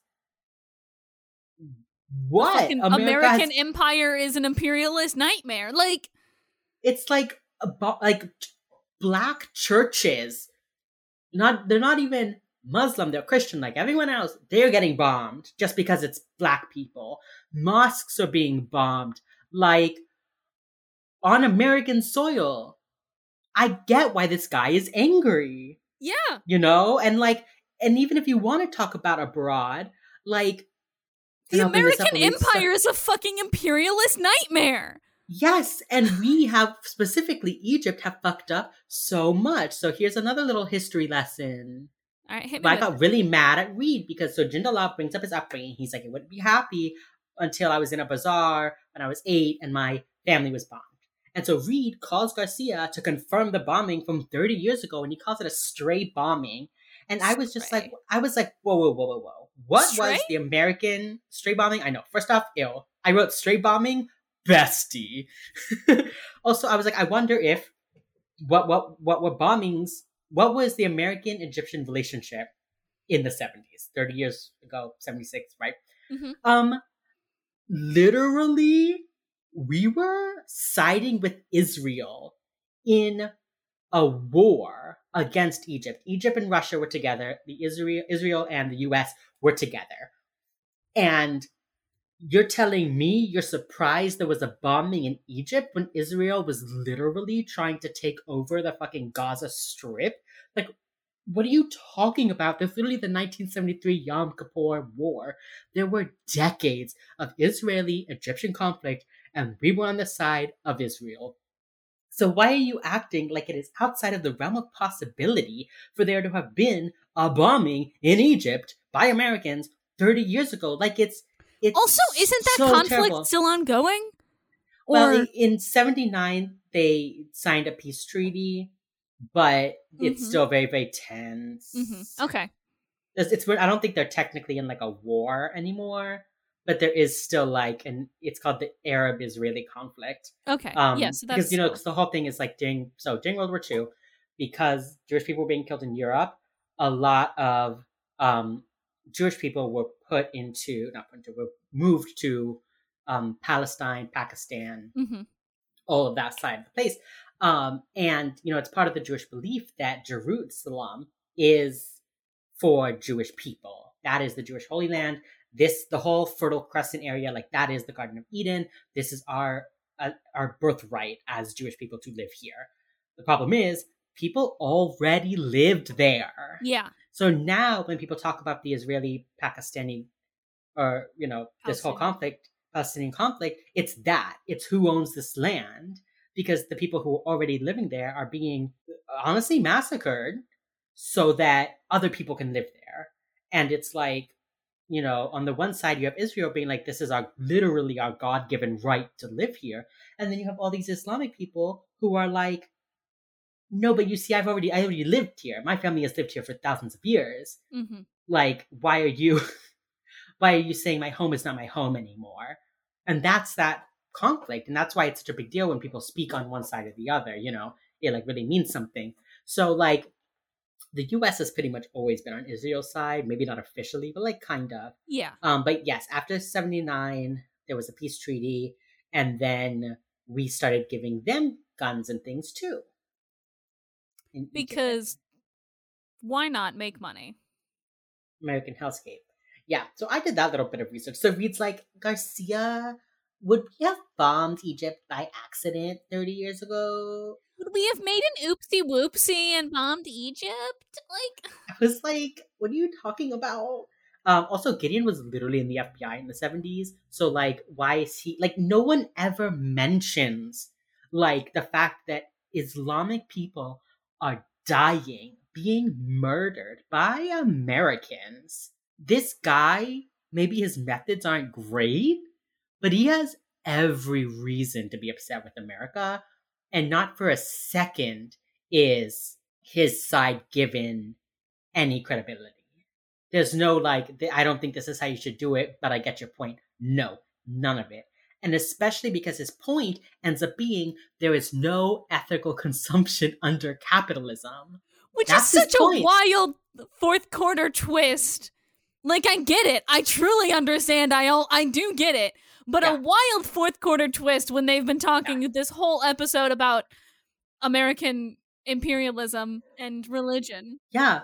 And I do think that there is a commentary there, a commentary made, even if I'm making it and Criminal Minds isn't, that Gideon assumed because this guy named himself like Soldier of God that it was a religious thing and not like a hate capitalism thing. Okay, actually, yeah, I'm kind of into that commentary. I get it. Yeah, like in the end, Jindallah gained his confidence through Islam, believing that he needed to fight for his people, but his fight was ultimately not with Christians. It was with capitalists. And I think it is so interesting that Gideon never picks up on that. Like, I think Jindallah is totally like, so you're going to become Muslim just to keep him off track. Yeah. Because it has honestly nothing to do with that. And even when he talks about it was the murder of his son by bombing that turned him extremist. In a bazaar, in a place of commerce. Yes, he was like imagine getting a bomb falling on your farmer's market and your entire family dies but you. I'd be radicalized too. Yeah. Like, this guy's totally reasonable, especially after growing up with the US on Israel's side. Like, this guy grew up in the Egyptian-Israeli conflict. He grew up with all these terrorist attacks. He grew up being like America hating him. And then America killed his son. Like, yeah, that'd be my last fucking straw too. Yeah. And so I really like that ends up being the twist, that Gideon does not solve it. He figures out how to get the guy to talk, but he never figures out the guy's plan. Or like the guy's reasoning. He never does. He assumes it's because he's Islamic, but ultimately it's because he's Middle Eastern. It's because he's lived in countries that the American Empire has exploited for years and years. And that ends up being why. Yeah. And then we see the TV reports it. First, the bomb is a gas main explosion in the trailer, and then it's an attempted robbery. America never is held accountable for what it has done. And especially imagine in 2006, you spent the past 5 years with the fallout of 9/11, all these innocent people being murdered purely because they're Muslim, or even because they live in a mostly Muslim country. Mm-hmm. Like, and then at the end, America's like, oh, whoopsie. Some people tried to rob the mall. Oopsie doopsie. Oopsie doopsie. There's so much to say there. And Criminal Minds says none of it. Okay. Again, they couldn't write a better parody if they tried. Oh. Just the fact that it ended up being about a robbery when, like, the guy was, like, anti-capitalist, anti-consumer, and they were like, oh, he was trying to steal from the mall. Like, no, dude. He doesn't want there to be a mall at all. Yeah. I get it. We hate it. There's a reason malls are going out of fashion. Malls are dying. Oh, yeah, and then Jindal is basically like, my son died, half my family was dead from the bombing, that's when I joined the jihad. And Jason Gideon goes, and that's why the CIA can never let you leave. Like, the only hope is that, this is exactly what I was saying. His only hope is to tell Gideon his stories that Gideon can tell the world. And Jindal says, the US government has made me a ghost. I do not exist. How the hell are you going to tell my side of the story? And we see at the end of the episode, his story does not get told. Not a peep. Not a peep. What happens to this guy? Who knows? Nothing. And on the plane ride back, they don't even talk about it. Emily's just like, so when did you know you'd have to trick him? And Gideon's like, oh, at the beginning, he was like super smart. You want to play chess? Never. Nothing. Can't address it. America wins. We can put our head behind, understand again. Don't have to think about it. Ugh. The American Empire has absolutely done nothing wrong ever. I'd say very sarcastically. Well, I feel like, okay, I have a question for you at the end of this episode. Okay. So, Derek, Bonnie, and Hotch go into the barn, which is a trailer in a field. And they're like, no communications, like, comms off, whatever. The trailer home is empty. There's absolutely nothing inside of it. Did you like how they said that they were doing was this where they said they were doing a soft entry and then they just ran in exactly as usual? No, that's at the last the next place. one? Okay. I literally was like, soft? What's soft? What does that mean? Okay. Sorry. No, that was very, I literally was like, oh, a soft entry. And then I was like, this is a normal entry. It's a normal entry. Okay. Okay. They call the Gitmo crew. There's nothing. No dispersal. They're looking for a tunnel. And Gideon's like, let me know. Okay. So Gideon is talking to Emily and Reed, and he's like, getting him to talk is like the only way to figure this out. I'm going to show him my hand. And Emily and Reed are like, oh, what does that mean? And so he walks in, he's like, I'm going to give you the respect of telling you what just happened. We raided a cell location, blah, blah, blah. And his like hands relax. And they like zoom in on his hands relaxing. Yeah. And then he says something like, jihad is forever. And then Reed's like, hey, Gideon, he just got very relaxed. And Gideon goes, excuse me for a moment. And then he walks out of the room, shuts the door and goes, get everyone out of there. Now. Screaming into the phone. The guy hears that, right? Like the guy. He has to have, right? To hear that, right? Yeah. It's a trap. Everyone runs out and the building explodes big time. Meanwhile, JJ and Garcia are like chilling. JJ's got like one leg up on the desk, like flipping a pencil. Garcia's like... She's just like looking through some papers. Garcia's illegally looking through citizens' texts. It's a vibe. It's a vibe in Garcia's little office today. Just hanging out like always. I love them. Just hanging like and then once again, they solve the case. Garcia's like, it's weird that no one's reported like anthrax missing. And JJ's like, would we know if it was like a foreign lab? And Garcia's like, oh my god, a foreign lab. And that's how they end up figuring out like who the guy was, and that's how they find his house. I was like, wow, once again, this is just like, it's a box. He used to work on a boat. Oh, a boat? Like a box on a boat? Like a shipping container? I love that these two are only here when they need to make story progress. Like they're truly like the comic relief backbone of this fucking crew. Backbone. They're just like drinking coffee, gossiping about the new employee, maybe kissing a little while the computer loads, solving the case. Like, also, can I just say, I was so disappointed that there was not a callback to Garcia wanting Prince Harry's phone number. Because the last time she got access to the CIA databases, she was like, I'm going to find his fucking phone number. And JJ was like, Garcia, this is why you're on the list. And this time they got access to the CIA stuff. Not a word about Prince Harry's phone number. Nary a peep. Unfortunately, maybe this was after he had started going bald, and so she was like, actually, no. Wait, isn't Prince Harry the one who's married to Meghan Markle? You're thinking of Prince William. I am thinking of Prince William. Sorry, all British men are the same to me. Yeah, I know. Also off topic, I watched Kristen Stewart's movie, Spencer, about Princess Diana. So fucking good. She got nominated for an Oscar and she deserves it. It was amazing. I was glued to that fucking TV. Fuck, I'll take a look. Yeah, I think it's on Hulu. It's really good. Right. Okay. On the TV, there's a gas main explosion in Annandale, Virginia. And JJ's like, hey, isn't Annandale where Morgan and Hodge are?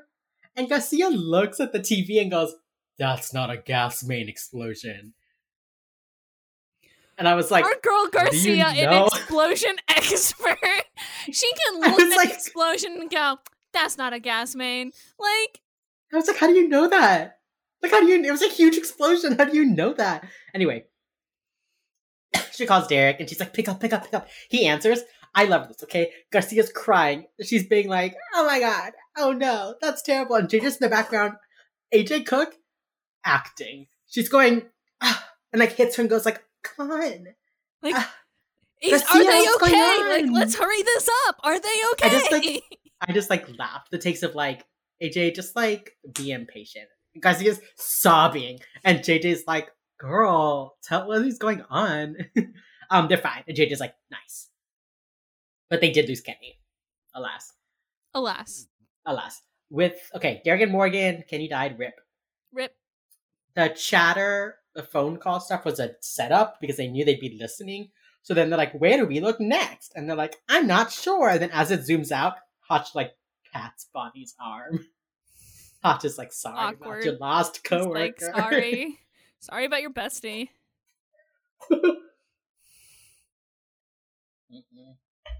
Also, Kevin Chapman, never again in this episode. Nah, he's just gone. No, he's just gone. Bye. Had him for a day. Get that union paycheck, I guess. Day player. 2006. Oh, this is way before Criminal Minds. Person of interest. Yeah. You are being watched. So then Gideon's like, Emily's like, yeah, we were right about the trap. One SWAT agent was killed. No anthrax involved, so it's not the final target. And Jason Gideon goes in and is like, you killed one of my men. It was a trap. And, oh, I love this moment. This guy, can you say his name, Jindal? Such a good fucking actor. Yes, it is Anthony Azizi. Yes, he was amazing. He is so good. He is so good in this app. So good in this episode. And he says, like, this is war. We expect casualties, shouldn't you? And Jason Gideon's like, he was a good man. What would you say to his family? And Jindal, he gets all tense again. And he says, I would say where were you to mourn when my son was murdered? And I was like, thank you. Yeah. Thank you. Like, Americans never hear about, like, the names of the civilians that get killed overseas. Like, America doesn't care, you know? And I really like this moment of humanity where he's like, yeah, one of your guys died. Your country killed my son. Why don't you care about that? You know? And again, like, obviously no one, like, expects to, like, die on the job, but they joined a job where death is a possibility. You're a DEA agent doing raids. Yeah, his son was 8 in the marketplace. Not the same, Gideon. Reed says in the first telling of his story, his body language was different, like he was lying. But now he's crying. This time he, like, had to look away to talk about his son, like that's the truth.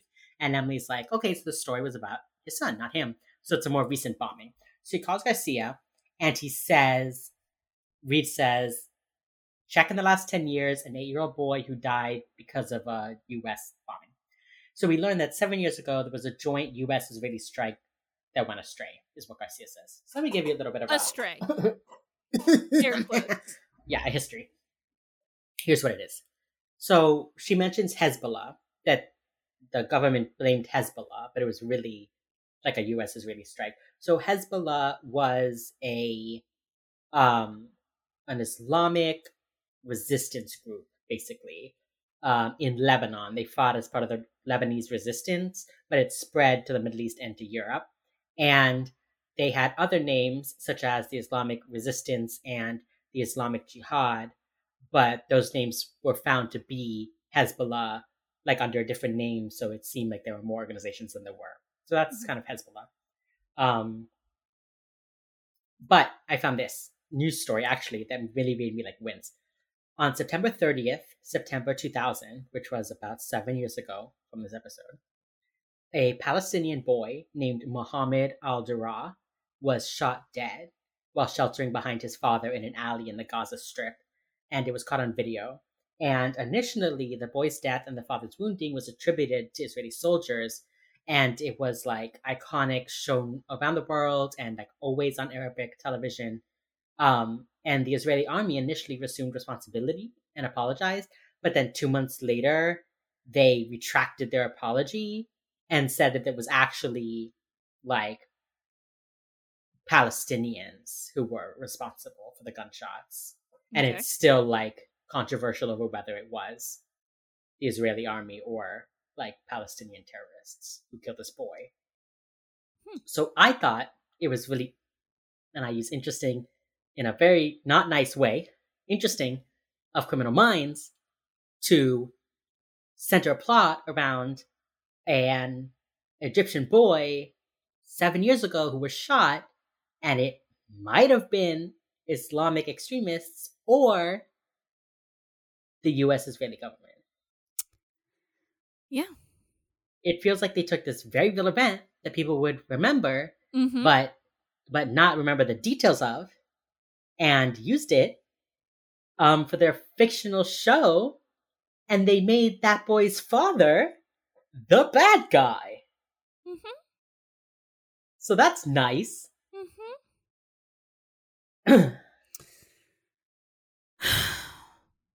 Jim Clemente, you're not seeing heaven. I'm gonna just say that. I hate that guy. This is like, there are a lot of Criminal Minds episodes that are, like, not great written, but aren't, like, offensive to the point where I'm, like, real world angry. This is not one of those episodes. This episode, it makes me real world angry. Yeah. And I know that it was, and the only thing that got me past it was knowing that it was 2006 when this came out. And it came out in November, so it was the 5-year anniversary of 9/11. Yeah, true. So it makes unfortunately makes sense that this is when they would air this, but I hate it. And I think that, like, as much as we say, like, but I think it's an important episode to watch because it's kind of a time capsule. It's very You much know? like blatant propaganda. Yeah, and it's Criminal Minds is always a little bit propaganda-y, and that's Yeah. always something you need to be cognizant of when you're watching it, but this is Mhm. way more blatant propaganda Yeah. than usual. And but I think it's important to watch this Mhm. episode and say, so this is where we were in 2006. And there are some people who are still in this place, but I think that a lot of younger people, you know, Are not. are not. And that's important. Like the fact that we're watching this and these are the criticisms that we have is important, Mhm. you know, and it's important to remember what it is that we are working to move away from, you know? So I hate it, Hate it. but I'm also like, yeah, this was 2006. And in November of 2006, I would have been 13, no, 12. So I was like kind of aware of the war, but not really. Yeah. So I probably would have watched this and been like, I don't think all Muslim people are bad, but what this guy's doing is super bad. Yeah. Mm-hmm. I feel like that's what I would have been like, I don't like that the government is beating people up, but like, I guess he was a terrorist. Yeah, and I think that's the exact reaction this episode is designed to bring out in people. Yeah. Yeah, I was 8 years old when this episode came out. Very different circumstances that we are in now, but also in some ways similar because the American empire never sleeps. And we are still exploiting countries in the name of capitalism and in the name of profits. Yeah. And it's interesting that we come from such different backgrounds, you and I, and have kind of ended up in the same place. You know, because I grew up distrusting of the American government and of police that weren't like Hispanic. Yeah. You know, because I grew up very aware of the conflicts with Cuba. You know, I had friends whose families were getting deported. Mm-hmm. I had friends who like lost parents because they tried to like come over from Cuba on a raft kind of thing. Mm-hmm. You know, so I've always been more distrusting of the government, but I, as you know, a white passing person, myself never had any real, until I became like visibly trans, I never had any real like fear myself of cops. Mm-hmm. You know, and then I don't know what your history with the government is. Well, I grew up in a tiny little farm town in Iowa, which means that rednecks abound. And rednecks, surprisingly, less trusting of the government and or police than you would think. Yeah. Because boy howdy, if I could fucking count all the times when I like woke up and saw on like the local news or something that so and so had like led the cops on a chase on the dirt roads and shit, like that's where I sort of come from. But again, I've always been like a white kid, middle class in, you know, the middle of nowhere. Like my struggle certainly was not with like the police. I've always been a white kid, you know. Yeah. Like my struggle was more with like the church and the religion, but Sure. I was always rather chill. But again, this episode came out in 2006 when I was 8 years old. I wasn't born until fucking 98. And so I feel like there's been a wild shift from when you were a teenager to when I was a teenager. Yeah. Because things have changed quite a lot in the last 20 so years. Yeah, I was a teenager from 2007 to 2012, which were some years. Some years. I was that's fucking, a time what, span. 2011 to 2018? Also some wild years. A different set of years, but also a set of years, huh? A different set of years, but most certainly still years. But yeah. Yeah. Yeah. This episode is blatantly more blatant propaganda than usual, I would say. Yeah. Let's continue. There's our little tangent. One of many. Garcia says that Jindal's name is Jamal Abaza, which, fortunately for me in my note-taking, is still the initials J.A. And his son is Amir Abaza, and he was 8 when he died. And Jindala says there will be no peaceful resolution. And I agree with that. Yes.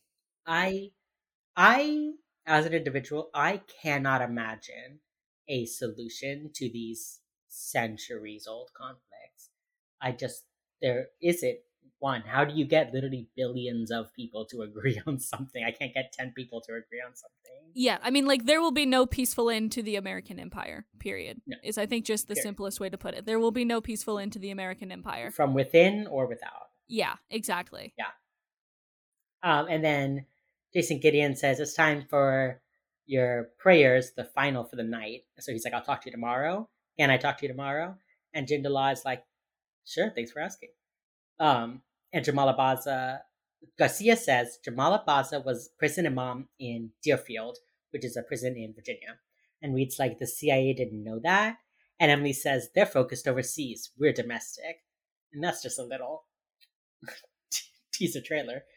Also not exactly true, but also I don't think it's exactly true. I don't think it's exactly false, but I don't think it's exactly true. Right. Either. I mean, isn't it how it's ideally supposed to work? Heavy air quotes and sarcasm. Isn't it like the CIA are the ones who are generating the intelligence for the FBI to then investigate further? That's what Central Intelligence Agency. And then Federal Bureau of Investigation. Yeah. Yeah. But then we also have, like, the FBI Homeland is Security. More like government police, right? Like, that's just what they are, right? Yeah. Then you have, like, Homeland Security. But Homeland Security is relatively new, right? Homeland Security was created because of 9/11. Yeah, so I feel like they're relatively new to the game. So I feel like you can't, like, count them in when you're, like, talking about what the FBI, CIA, like, original splitting of duties was. You know what I mean? FBI and CIA, they were both created around the same time, right? The CIA just tried to deny their existence for longer, right? I think the CIA was the 50s. I want to say it was because of 1947, because of World War II. They tried to, like, I remember there was something of them actively dampening scripts in Hollywood that had any mention of the CIA in them. Like, they were actively trying to dissuade their own existence until, like, the 70s or 80s, right? The first public mention was in 1945 in a letter to the U.S. Senate. And then in 1946, Truman established the National Intelligence Authority, which was the direct predecessor. And then in the 50s, during the Korean War, it was still too small to, like, do anything. Yeah, it takes time to become the secret police of the United States, you know?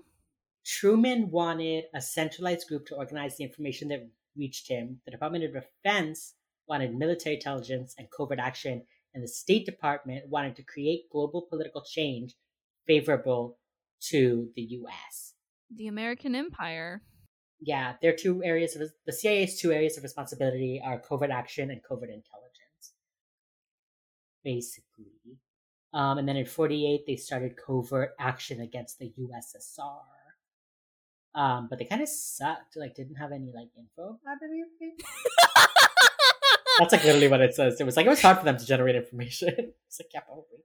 I think, though, they were actively dissuading people from thinking that they existed until, I believe it's the 70s? 70s or 80s, I want to say. That seems right. Emotionally. Yeah, I wouldn't be surprised. The Bay of Pigs is when the CIA tried to invade Cuba and fucked up. Yeah. They were defeated within 3 days. My abuela was in Cuba at the time of the Bay of Pigs, and she was on a flight back to Miami, and they turned her plane around and put her back in Cuba. Sorry. She and her sister, like, went to get ice cream, and while they were in the ice cream shop, the Cuban government came in and arrested the owners of the ice cream shop because they had been running an underground radio station to give out real news about the Bay of Pigs. Oh, wow. Did they get free ice cream? They had already gotten their ice cream. They were just still there. Okay. Imagine jumping the counter in front of the government to get free ice cream. You're done with this? Yeah. You're done with this? Hey, are you guys gonna take this? Can I just? Sorry. We should go back to talking about Criminal Minds now.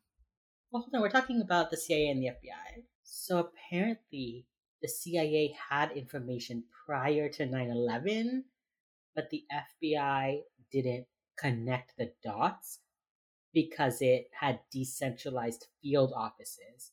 So they didn't actually put anything together. And then there was a finished report in 2005 that basically showed how they kind of knew and didn't do anything. The FBI is the Domestic Intelligence and Security Service of the United States and the federal law enforcement agency. So it is focused domestically, but it does have 60 legal attaché offices abroad. Yeah, basically the CIA was just to get information from like international sources, but also to kind of like centralize everything. And then the FBI is basically like government police. Yeah, it says here the FBI's top priorities are to protect the United States from terrorist attacks, protect the United States against foreign intelligence operations. Sure.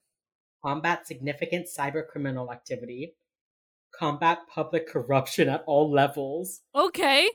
I definitely believe that. I definitely believe that. Combat transnational criminal enterprises, combat major white-collar crime, combat significant violent crime. So true. Oh, and it was created in 1901 after the assassination of President McKinley. Little late, boys. Little late. Right. Criminal Minds. Criminal Minds. And Garcia is like, the CIA probably like requested info from the FBI, but it's probably still processing. And Reed's like, okay, so Jamal Abaza probably recruited people in jail as a prison imam. He got people of different ethnicities who felt they were invisible, groups that traditional groups didn't accept, and mostly like already American citizens. And they're the Militant Islamic Society. And then Gideon is like, they're homegrown terrorists. I feel like the phrase homegrown terrorists is like a little bit of a oxymoron. Like, aren't you just a criminal if you do things in your own country? You're a domestic terrorist. I feel like homegrown criminals is a very specific buzzword that they're trying to use here. I think so too, but I also think that they are trying to say these are American citizens. Mm-hmm. Like, we have allowed American citizens to be corrupted. Which that narrative of American citizens being corrupted by outside forces is wild, because there is no system more corrupting to a person than American capitalism and fucking American societal structures. It's like, the call is coming from inside the house. It's always been coming from inside the house. Okay, so the September 11th hijackers, there were 19 men associated with Al-Qaeda. 15 of them were Saudi Arabian. 2 were from the United Arab Emirates. 1 was from Lebanon, and 1 was from Egypt. So they weren't homegrown. So that's why they try and make such a specific point of like, these are homegrown terrorists. Yeah, these are not foreigners who have come to America.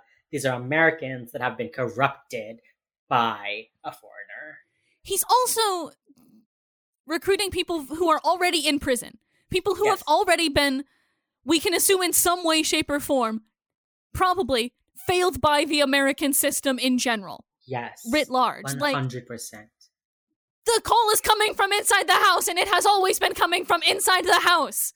It's almost like if you treated people well, they wouldn't then turn around and try and kill you, you know? It's just like, there is... Like, why would any of these people have any loyalty to America? Literally. We're gonna get put on some sort of list for this episode, bestie. Oh no. If I disappear. I'm already probably on there. Agent watching me. I just think that, like, they're trying to be like, oh my god, it's a foreigner corrupting these, like, poor people who were put in prison because the American system already largely failed them. And specifically when you realize that his end goal was fucking up capitalism, like, aren't you why are you surprised that message would resonate with people who are in prison? Because the system of capitalism is one of the most invasive systems in American life that keeps us fucking down. Like, none of this is shocking. None of this. I also feel like, Criminal Mind has such sympathy for like sex workers as people who were quote unquote failed by the system and forced to sell themselves to survive, etc. But like, how is that in Criminal Mind's eyes different from like somebody arrested for robbery? They were also disenfranchised and had to resort to a crime to survive. But is it because they're like men of color? So it doesn't count? They're not like pretty white women forced into sex work. These are men of color. Islamic men of color. So they are just born to be bad. Ugh. It's just so... Again, as always, the call is coming from inside the house. Mm-hmm. When it's down to like, who hates American capitalism the most? The call is coming from inside the house. I know. And I feel, especially in recent years, we're really seeing that. Mm-hmm. Not quite gotten there. And especially, I wouldn't trust Jim Clemente to make a fine point if it slapped him in the face. Because Jesus Christ, this episode. I mean, he's like an FBI guy who went into Hollywood. Yeah. Yeah, he's a good guy for sure. That's definitely a cool dude. Definitely a cool guy. Back to Criminal Minds? Back to Criminal Minds. Okay. Jason Gideon and Emily and Reed go to the cafeteria where the CIA guys are just like hanging out. Also, I do love that Guantanamo Bay has like a manager and then like two dudes. And a cafeteria with a foosball table in the corner. I also love that these dudes are always like, the FBI guy is wearing like a polo shirt and like a nice radio. The CIA dudes are in fucking like camo pants and solid color t-shirts.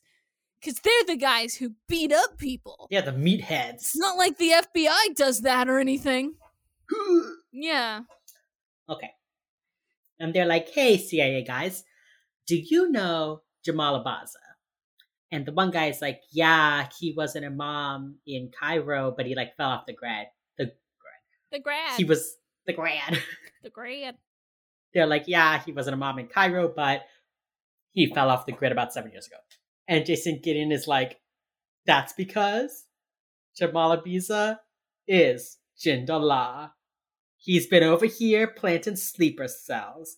And the CIA is like, what? Huh? That's Jamal Abaza? Also, like, they just, like, do they know every Islamic person? Who fell off of the grid and has no prior, like, convictions? Yeah, it was before he was radicalized. So he was like, hey, you guys know this guy? And they were like, oh, yeah, he used to be an imam 7 years ago. I know you guys are the Central Intelligence Agency, but that's a step too far. Why is his name in your noggin? Why is his name in your noggin? Keep his name out your noggin. I think we're supposed to assume that means that he had been doing things beforehand. Mm-hmm. And so then Reed's like, oh, do you know the MIS, the Militant Islamic Society? And the CIA guys are like, they're homegrown? Emily is like, we need your info about the anthrax that went missing abroad. And the CIA is like, ha. And Gideon's like, I told you information because we need to work together to stop anthrax. And this is why I have a note where I said, Gideon, you literally work with the CIA. We learned that. Yeah, he works with the CIA. He moonlights for the CIA for funsies. We learned that season 1, episode 21, right? Yeah. Or whatever. Mm-hmm. Secrets and lies, or truth and lies, whatever. Yeah. Gideon, you could be like, hey, buddy, I've already crossed lines. I do work with the CIA. But he doesn't, because the Criminal Minds editors forgot that he moonlights. Yeah. As a CIA agent. And then the CIA guys are finally like, okay, yeah, sure. And then Gideon calls Penelope and JJ and is like, here's the info. And then I wrote, Emily is hot, clearly the sexy one. I just like that it's Emily's in this like tight little shirt with her dark hair and her big eyes, all cute and adorable. And then it cuts to Penelope on the computer and JJ with like 2 mugs of coffee being like, hey, I brought your coffee. What you learning? It's like, hey, babe, I'm your butch wife. I brought you coffee. It literally goes from like besties who solve crimes, and then Emily who's like, I'm hot and mysterious and like white, but also kind of foreign a little bit, you know? Yeah, they really try and play with that. And I'm like, this isn't the serve you think it is. JJ brings her wife coffee. JJ has an FBI mug, and Garcia has like a big yellow mug, and I enjoy it. And then Garcia's getting a bunch of like info, and JJ goes, they sure do generate intelligence. Which I think is a dig at how often they beat people up. I think it's a dig at them having sneaky ways of getting information. They sure do generate intelligence, am I right, Betsy? They sure do. But Okay. I hate it. Okay, that's why I said they're comic relief. It's weak, but it's there. They tried. Jamal Ibiza slept well for the first time since he got to Gitmo. And Jason Gideon's like, I'm letting you pray. We receive comfort from our prayers. Jamal Ibiza's like, wow, you put us on the same level. Like, since I've been here, I'm less than human. And Gideon's like, in your jihad, I'm less than human. Again, weird. Okay. Sure. Sure. And Gideon's like, I want to understand you. And Jamal Ibiza's like, and if I can't get you to understand? And Gideon's like, well, it's bad for me. Anyway, I'll leave you to your midday prayers. And okay, back to JJ and Garcia. They're like looking through all this info. And Garcia's like, or JJ says, some of these are so new. Like, some of this info is so new, it's not even verified yet. And Garcia's like, yeah, but nothing that's been established is helpful. And so Garcia's like, oh, hey, there's this company, Genimune, and they may have had a theft. They're a Dutch company. And JJ's like, how much? And Garcia's like, 20 grams. That could kill 250 million people. And then they like turn to look at each other and look away in sequence. And I wrote, cute girl, stunned eye contact. Because that's what it was. Do you think it was interesting Penelope had a lot of, like, she put a lot of emphasis on, like, they may have had a theft. They're still doing inventory. They may have had 20 grams or whatever stolen. Like, do you think that's weird that they were like, they may have? It felt like weird that they used that extra line of, like, they're still doing inventory, but... I think that they wanted to emphasize that the US government doesn't just blindly believe information, they verify everything. But in this case, the theft just happened, so we have to chase every lead possible, but normally we would only go through the verified tips. Yeah. That's also kind of what I got it, what I kind of read it as. It was like we have 13 hours before the terrorist attack or whatever, right. You know what I mean?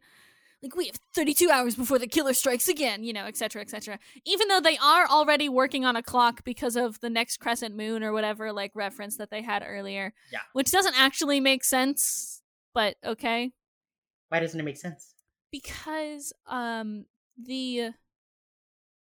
it just, to me, it felt weird that they were like, the crescent moon. And then it was just like, in the middle of the day? I think they were planting them there and then would later remote control them.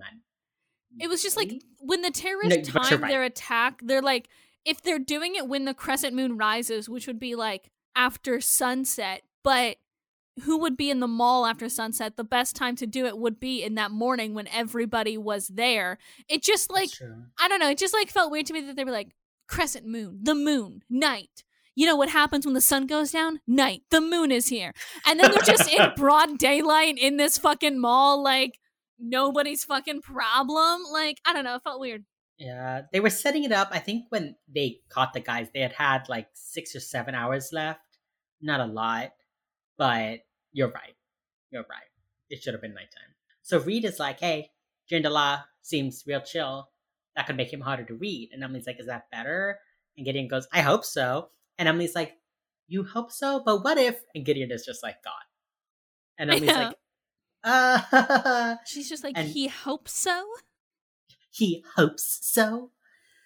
And Reed's like, you just gotta trust him. And Emily makes this face, but she goes, it is so clear. She goes, no, I don't trust anyone. Yeah, it's very much putting, like, trust issues and just like issues with authority, like very much there. And I'm like, okay, get it, bitch, get it. They give her like issues of authority immediately. Like she's super like me, please, like me, let me do job, please. But then she's also like, that's not a fucking answer. And then she's like, no, I don't trust this guy. I've never seen him work before. Like she does have that. Like I like that they give hints that this kind of like cheeky, shy thing is a bit of a fake, bit of an act, and she just dropped it very quickly. Yeah. JJ is still in Penelope's office, and she's like, "Hey, girl, the CIA is giving us their Dutch terror watch list." And Garcia's checking it, and JJ's like, "They should centralize this stuff." And Garcia says, "Nah, no one wants the other kids peeing in their sandbox." And JJ literally like scrunches her face like, "Ew," and then gives Garcia like the biggest side eye for the comment. To be fair, it's a weird comment. It's kind of gross. But also, I do use the phrase "my sandbox" now very often. Do you really? Yeah. Interesting. Have you never heard that before? I don't think so. I always no. I mean, I've heard it. I've heard it as like video games when they are like sandboxes. No, I always do like. So there's canon, yeah, but this is my sandbox now. You're coming into my house. This is my sandbox. I take canon and I just put a bunch of sand all over it, and we like ruffle it up, and then sometimes something else happens. You know what I mean? Interesting. Okay, my sandbox now. Oh yeah. That can't just be a weird Midwesternism, is it? If it's not a weird Midwesternism, if you've heard this phrase before, or if you're like, this is a stupid nothing phrase, you should add us on Twitter at WheelsUpPod, or fuck it, email us, WheelsUpPod, or what is it, wheelsup@brightcrownmedia.com? Yeah, it's in our Twitter bio. Just fucking straight up email us. Garcia finds the guy. And, I wanted to say this here.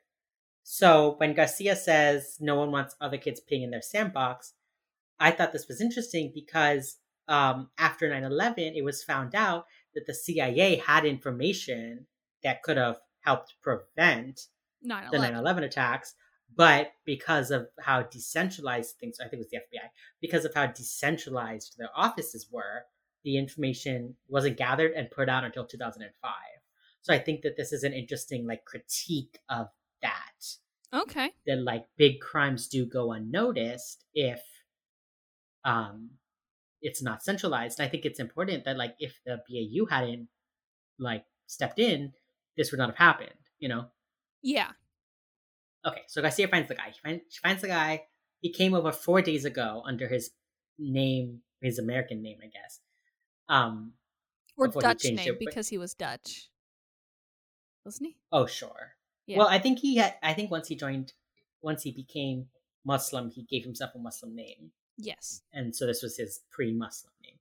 But it came over 4 days ago, so that's how recently the anthrax made it into the country. But also, like, how in a post 9/11 world do you bring anthrax to America from Europe? Yeah. How? 20 grams of it, which I don't think is like big size wise. No, I don't think that would be big size wise, but I feel like anthrax. What do you put that in to like disguise the fact that it's anthrax? How do you bring anthrax? Again, we're like putting a lot of emphasis on anthrax, but like 2 grams can kill 20 million people. It's a lot. So he has 20 grams of this on an airplane from Europe. In, again, a post 9/11 world when the TSA is as wild as they are. Into DC. Into DC! Now, we know that TSA is mostly like security theater and such, but I feel like anthrax is a known enough compound that they were like, let's just run a quick scan on everything. Like, I feel like that's a known enough poison that, like, I don't know. But, like, what container is sealed enough to contain the anthrax, but casual enough to get through airplane security? That's my question. Like, I could see him going into, like, some other country in North America and like maybe slipping it past a border guard in like a South American country and just coming up like by land. But like on an airplane? Anthrax? I don't know. It just like, to me, it's like the TSA is so wildly in their fuck shit all the time. Like, it just seems illogical to me. JJ calls Derek and tells him about this guy. So they go to his house. The infrared doesn't show anybody inside. And the guy says, we're going to do a soft entrance in case it's booby trapped. But then they don't shout when they enter. But other than that, they still bust the door down. Like, they don't, like, pick the lock. They fucking bang the door down and, like, start yelling out clear as soon as they, like... Whatever. Soft? What is the soft here? They find a room full of people who have been shot and killed execution style in the forehead. It's 5 deceased males. There's only anthrax residue, but they found tags for backpacks. So they're already on the move. And then we see this man in a white van going to McLean, Virginia. Boom, boom, boom. Okay. Gideon and Reed both go into... I love this. Gideon takes Reed into Jindala, his, like, room. And it's like, but why? And then Jindala is like, has the sun set? And Gideon's like, yeah. And then he's like, this is Agent Reed. And Jindala's like, oh yeah, we can talk. I have a little time. And then it's silent. And he's like, that was a joke. And I wrote that he's like super arrogant now. He's like, yeah, let's hang out. Let's do whatever you want. Let's hang out. Y'all want to play cards? Like. And then he's like, so the jihad will end when Allah wills it. And Gideon's like, well, when will you know that Allah wills it? And he goes, when the jihad ends. It ends when Allah wills it, and we'll know Allah wills it because it's ended. And Gideon's like, I've got an ambition to make. Reed has been watching you to figure some stuff out. And Reed is immediately like, Gideon, no, this is a terrorist. He's like, I came in here to like observe. I didn't come in here to talk, guys. I thought this was the group presentation. I thought we agreed that you would do all the talking. Yeah, and then Jamal Abiza's like, well, what'd you learn? What'd you figure out? And Reed says, your name's Jamal Abiza. Your son died in 2003. Hello? 7 years ago? What? And then he says, you've been recruiting people into fundamentalist Islam. And Jamal Abiza's like, yeah, you got me. True facts. Yeah, okay. All of those things are correct, yes. Yeah. And Gideon's like, so we know there's going to be attack, but we don't know where they're going to attack. They're going to attack somewhere, though. And Jamal Abiza's like, what? Wild. Wow. I'm in here, Gideon. What am I going to do from in here?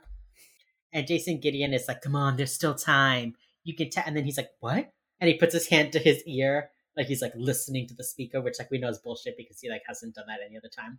And he's like, what? What happened? Huh? And he and Reed like leave, and Reed like shoots a glance over his shoulder like, oh no. Oh, and no. Jamal Abiza's like, and they like open the door, and on the TV, I laughed at this. It's like, there's been a terrorist attack, blah, blah, blah. But then like the scroll just says like, terrorist attack. There's no location, there's no information, because they don't know. So they literally just leave it blank. If I saw that, I'd be like, that's fake as shit. Where the fuck is that? What like, hello? Like, yeah, it was literally just like Penelope with some fucking stock footage and After Effects in 20 minutes. She was like, this has got to be good enough. She's like, it's fine. He won't see it that close. And then like Emily is next to the TV looking all worried. And Reed is like peeking in through the doorway, like all stressed. And Jamal Abiza's like, wow, what a coincidence that this happened. What a little coinky-dink. Wow, so weird. You told me I was going to do something and then something happened.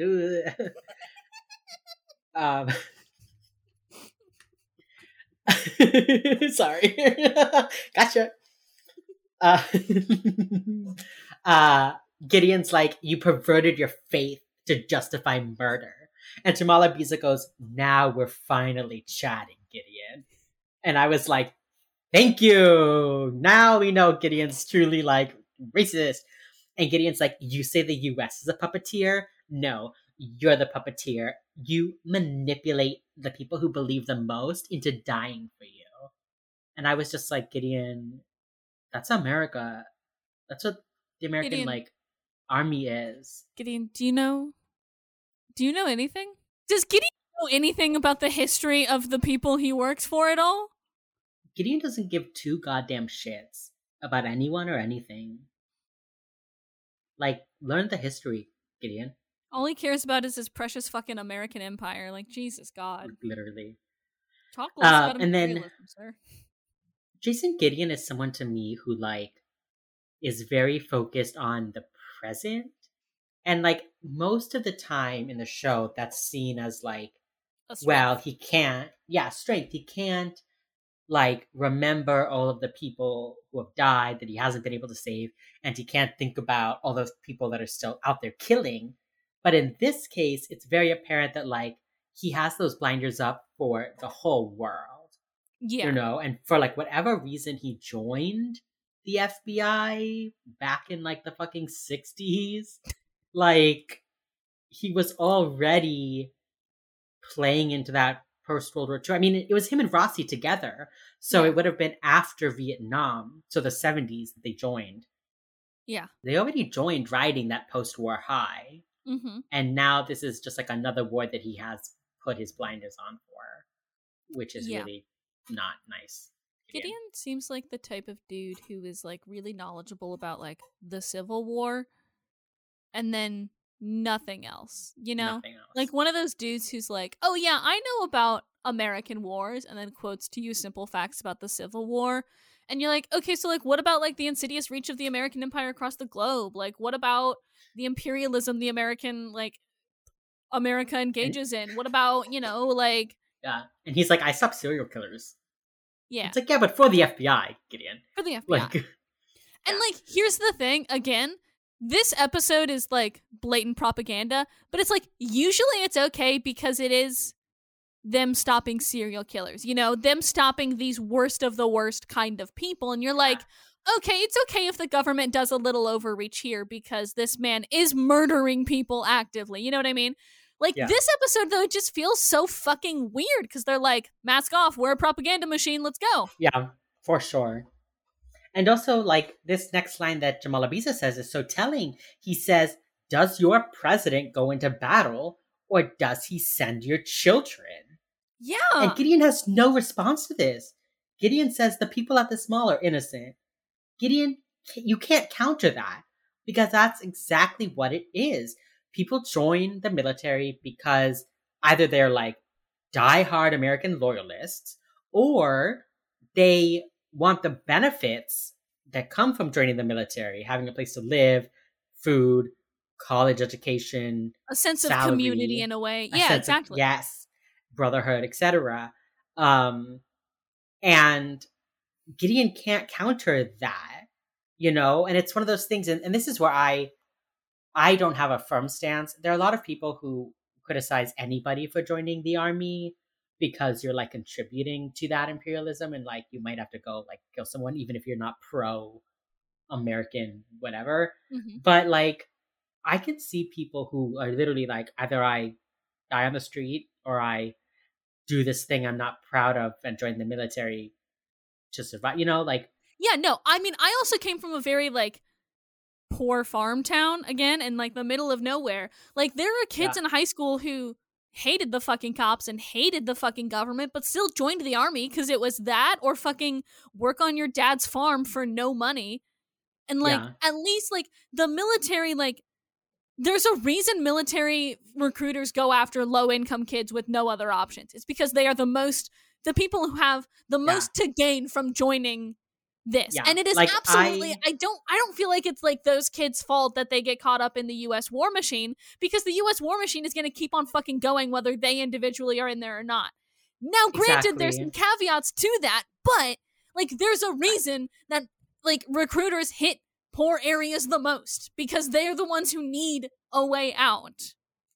Yeah, and I think it speaks more to America's failure to provide for its youth than it does for, like, the youth for picking the best of the terrible options. Exactly, yeah. Exactly. So, like, I when he says, like, you send your children to fight, I believe that. Even though we don't have a draft, America is still, in some ways, purposefully failing its youth to get recruits for its military machine. Yeah, we do have a You draft. know? We don't have mandatory service. Is as I think. That's what I meant. Yes. We're not actively drafting. Yes, also that. Yeah. Right. We don't have mandatory service. No one's being drafted right now. But America is failing in some very specific ways that lead to young people feeling like they have no other option but to join the military. Yes. So America has really just on so many levels feeding children to the war machine. And I think Jamal Abiza is 100% correct here. Yes. Especially because so many of our presidents nowadays have not served in the military. Mm-hmm. And I don't think that's necessarily a bad thing. I don't think we need a bunch of military presidents. They're already war criminals by natures of being the president. So, like, it's okay if you didn't, you know. Yeah, you didn't shoot anybody. Yeah. It's okay if you didn't go through basic, all right? I get it. You're still committing the big war crimes anyway. Major leagues here. Yeah. Yeah, so I really agree with this. And the fact that Gideon does not have a comeback is incredibly telling. Mm-hmm. Gideon's response is, well, the people in that mall are innocent. And also, like, how do you know that, Gideon? Like, how do you know there are no veterans or active service members or, I don't know, terrible racists at this mall? You know what I mean? He's just like, well, they're not outside of DC. There's probably throw a stone, you'll probably hit a war criminal. Like, not to be rude, but like, it's DC. But that's the thing. It's like Gideon has this. I think this is an interesting conversation where Jamal Abiza is like, you are living in a culture and you are participating in American consumerism and perpetuating American capitalism, and by the nature of that, you are guilty. And that is an extremist view to take. Like, that is, you know, when I went to the mall at 12 with my $30 in tips from the ice cream store I worked at, I wasn't actively trying to harm innocent Islamic civilians, but I was participating in American capitalism. But Gideon's point is, well, the mall is in a war zone and these people are not soldiers and therefore have no connection to what happened to Jamal Abiza. Yeah. To your conflict, which I don't think is true. Yeah, is untrue because the ways that capitalism and, you know, the war machine are linked is like so goddamn many. Yeah, and especially I think in 2006 when it was much more, I don't know if accepted or unknown, or I don't know what's the right word, but I feel like now good people are much more conscious consumers, you know, and trying to make better choices. And I think in 2006, I don't know how much that was happening. Yeah, I also think, wasn't 2006 before the recession hit? Yep, that was 2008. Yeah. And then we had we were in a boom. Like, another one in 2015 or whatever. You know, like, I feel like it was like the height of consumerism. Yeah. People buying houses they had no intention of ever seeing. Yeah, and maybe it's just because I grew up and got a political conscience within the last 10 years, but I feel like there has overall been a larger shift in the way that we view capitalism and consumer culture. And there's a whole lot of, obviously, like, political, cultural, like, things at play here, but I feel like it is viewed differently. Like, a mall is viewed differently now than it was in 2006. Especially because malls are, like, dying out, right? Yeah, I was just going to say that, like, oh my gosh, I watch so many YouTube channels, like, about the depth of malls and, like, the abandoned retail giants. Like, Sears is closing, you know? And I think it, you know, on the one hand, it's, like, sad because it's, like, it's nice to go somewhere and, like, touch something before you buy it. But on the other hand, like, God, the decadence of walking into a room full of pillows and blankets and all this kind of stuff when you know that in other countries there is active war, you know? Yeah. So, like, I think now that probably because of the internet and things like TikToks, like the number of times in the recent weeks I've been scrolling through TikToks and coming across live footage of Ukraine, you know, like, it's much harder to kind of, like, put on those American blinders and go to Macy's and spend $300 on new dishware. Yeah. you know? So I think it has changed in that way. We do try and support small businesses and businesses run by people of color and et cetera, et cetera.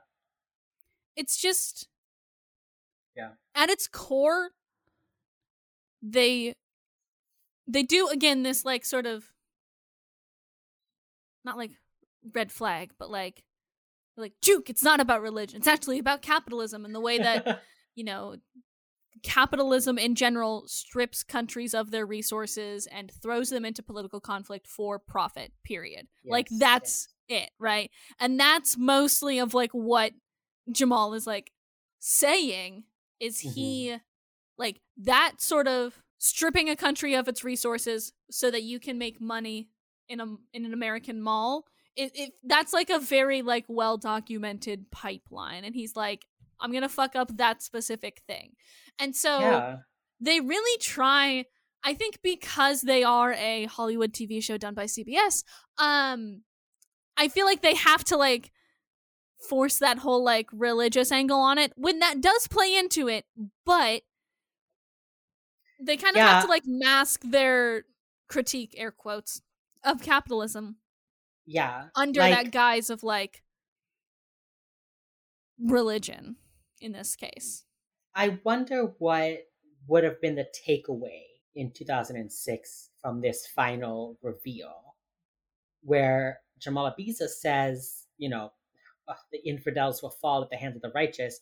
And it's like, you know, America, you harden targets like power plants, but you leave your economy wide open. And I'm going to destroy this mall. And the next time a giant shopping center opens, people will think twice, you know? And I think that's true because like, I feel like we're much more conscious now about like when I hear this, I'm like, you're right. I don't want to give a bunch of money to this like mass produced, you know, clothing that's made by people in sweatshops getting paid absolutely nothing. Like, I'd rather spend a little bit more and have to save up for something nice made by someone I know is doing their best not to hurt other people by making this product, you know? And I think in 2006, when he said this, I wonder how easy it would have been to, Amazon is doing great things for the country. What are you talking about? Yeah. Macy's is a staple. What are you talking about? Whereas nowadays we can kind of like see the damage some of these warehouse type stores are doing. And even like within America, like how many times has a Walmart opened and killed a town? Like, it's not even good inside of America. So I don't think dropping anthrax on a bomb in the middle of the suburbs is maybe the right way to do it. But on the other hand, I kind of agree with Jamal Abi's argument here. You know? Yeah. His larger argument is a good point. Just to point out here, I pulled up the, now this means nothing really, because I by and large hate IMDb reviews, but IMDb reviews for this episode are rather positive. It has, I believe, an 8.3 overall. The people who bothered to actually write reviews, I found one from 2006 and one from 2012 that both gave it 10 out of 10 stars. Both are dog shit reviews, actually, because I think you and I are going to give this episode a much different score than 8.3, but that's sort of the general gist of where the people are at. Yeah. Okay. So we're almost done. We see Emily and Gideon walk off because he said giant shopping center. Reed calls Garcia and is like, shut off the feed. Jamal Abiza realizes what he did. Emily's calling Hotch and she's like, it's a large shopping center opening. They've got about an hour. So it's an hour before. So you're totally right. It's the middle of the day, but they keep talking about the Crescent. Yeah, and he even like, when they open up the window or whatever behind them, they leave this door open. He's like, sunlight? I thought it was night. Or something like that. Like, he's like, has the sun not set? And Reed's like, yeah, no, it hasn't. Because Gideon was playing with his perception of time. Because again, this man is a fucking prisoner who hasn't probably seen the sun since he got in this fucking building. Like, okay. Also, like, yeah, you lock someone in a room without a clock, he's gonna have no idea how long he's been standing there. Exactly, yeah. Yeah. So then Derek is like, they're at the BAU. Derek is like, do we know where we're going? And JJ shows up and goes, it's the opening of the USA Mall, the third largest in the country, smack in the middle of McLean, Virginia. And it zooms in on Hotch. She's like, no, not the mall. And then it cuts to the mall. We see like a grand opening banner. There's like a ton of people. It's not a big mall. It doesn't look like a big third largest in the country. Okay. So then they're driving and Derek is like, Hotch, why are you so stressed? Like you look like you see a ghost. And Hotch is like, Haley and Jack are going to the mall. And Derek's like, you gotta call them. Which it is a breach of security. Continue. Hotch is like, it's a breach of security. I can't call them. And Derek is like, Derek goes, if you lose Haley and Jack, you won't have a life. And I just want to put a pin in that one. Yep. So then he calls, there's no answer. But also I wrote, there's 20 grams of anthrax. I thought it could kill like 250 million people. Like, even if they leave the mall, everybody is dying. Yeah, there's not 250 million people in the U.S., right? Or especially in the McLean, Virginia area, right? No. Like, that's a whole US... seaboard's worth of people, right? It's a lot of people. There are 332 million. 250 million would be what, 250 million-ish? Yeah, so it would kill everybody in the U.S. Pretty much. That much anthrax. I mean, I don't think it can travel that far. I think that's part of, like, it. Is that it wouldn't travel very far? Maybe it's like would be trapped inside the mall, but it would really kill those people in the mall. It would super kill those people in the mall. I mean, I guess they don't have to use all of it for this mall, but it was just like, okay, Haley and Jack leave the mall, but like, it's an anthrax in the air. They could put it in the water, but you don't know how they're distributing it. Yeah. Hotch calls them. He doesn't get an answer, but he calls. And that's also a little pin we're gonna put in for a later episode also involving anthrax and JJ wanting to call her family. But we'll put a fucking pin in that bitch for now. Yeah. Okay. They're at the mall. Everyone's running. The Bonnie opens a van. There's a dead guy. Loading dock security. Can't evacuate. It's gonna be mass panic. Hotch goes to the security camera room and he's like, where is that? The roof? Can they get in? And the guy's like, not unless they're going through the air vents. And then Hotch calls Morgan and is like, the roof is on fire. Morgan puts a mask on. He runs up to the roof. The men are setting it up. Also, there are a bunch of like young men of color. Mm-hmm. And they just get mowed down. Mm-hmm. We're not going to talk about that, apparently, if we're Criminal Minds. There's so much to say. And then one of them runs, and Derek shoots him, and he falls through the glass roof. And he's, like, on the ground, all, like, shot, and you can see while they're filming him, a kid, like, goes towards the guy and then gets, like, pulled away. And I was like, yeah. Some 12-year-old boy is like, what? Is he shot? How weak is the glass in the fucking skylights? I was like, one hailstorm. And that place, it is over for that bitch. What? Like, why is that not really intense glass? Whatever. Now we're at Hotch's house. On the TV, it's like, there was an attempted robbery at the new mall. Armed robbery at the new mall, blah, blah. And also, Haley is so stupid. Hotch comes in and Haley's like, oh my god, honey, there was a robbery at the new mall. I'm so glad I didn't go. I was like, Haley, when he left you yesterday, he was talking about a terror alert. Is that how? Why is your first question not like, oh, you're home? The terror alert? How'd that go? How did our country's national security go? Did that go good? Did it go good doing your very important job for the government? Yeah. And he's like, nah, fuck that shit. And he's like, oh, hey, welcome back. I didn't go. I wanted us to go as a family. And then she's like, is everything okay? And he goes, everything's perfect. I love that this little baby they have playing Jack just slams a toy in his face. Continuously. And honestly, toss. Yeah. Yeah. But like when a baby likes you and puts their favorite toy in your face, you're like, yeah. You're like, okay. Thanks. Yeah. Thank you for giving me your favorite toy. Oh. I know you like to put this in your mouth. Thank you for trying to shove it in my mouth as well. Now we're best friends, I guess. You know? Like it felt very I just like that. It was cute. I love it when men get slapped in the face by children.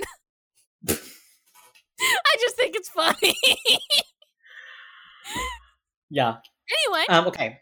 Last scene? So on the plane, this time Emily's sitting next to Reed. So like she earned a spot at the 4 chairs. She's earned a spot at the table. Yeah. And Emily is like, when do you know you're gonna have to check him? Right away, Gideon's like, duh. There's no way the phone was accidentally registered. He was so smart. He wanted them there to confirm that he was successful. And that's when Gideon started moving up the time of the prayers. And then Reed's like, it really was a chess game. And Gideon goes, the jihad never ends. And then there's like a moment of frowning. And then Reed loses at chess. And is like, I'm gonna go take a nap. And he just like gets up and leaves. And then Gideon's like, Emily, do you play? And she's like, yeah, I play. And then they start resetting up the chess. The chess. Can we also talk about the fact that, sorry, this is something I noticed that really pissed me off, and I was like, what the fuck are you doing, Reed? Reed goes to the couch, takes one of the pillows and puts it under his head. He just, like, kicks the other one with his feet. He doesn't move it. He doesn't, like, put it between his legs. He's just like, I will kick this pillow with my shoes. Buddy? Aren't you cleaner than that? Well, James, scale of 1 to 10, what are you ranking this episode? This is a hard one.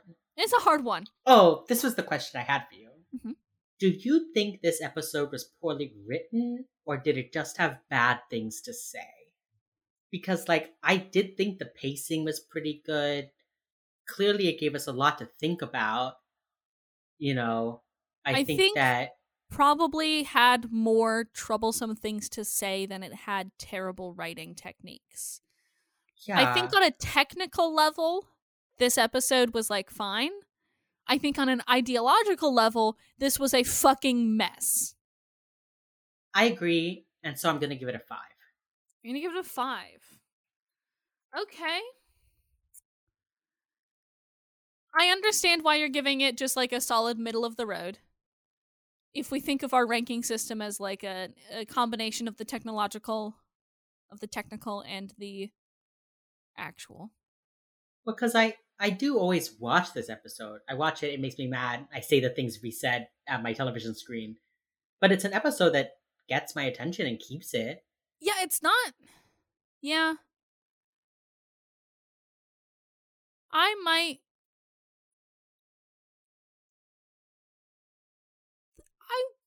will go slightly lower than you. I will go with a 4. Because I feel like technically, and when I say technically, I mean like actors saying their lines and cameras getting what they're supposed to and the lighting looking good.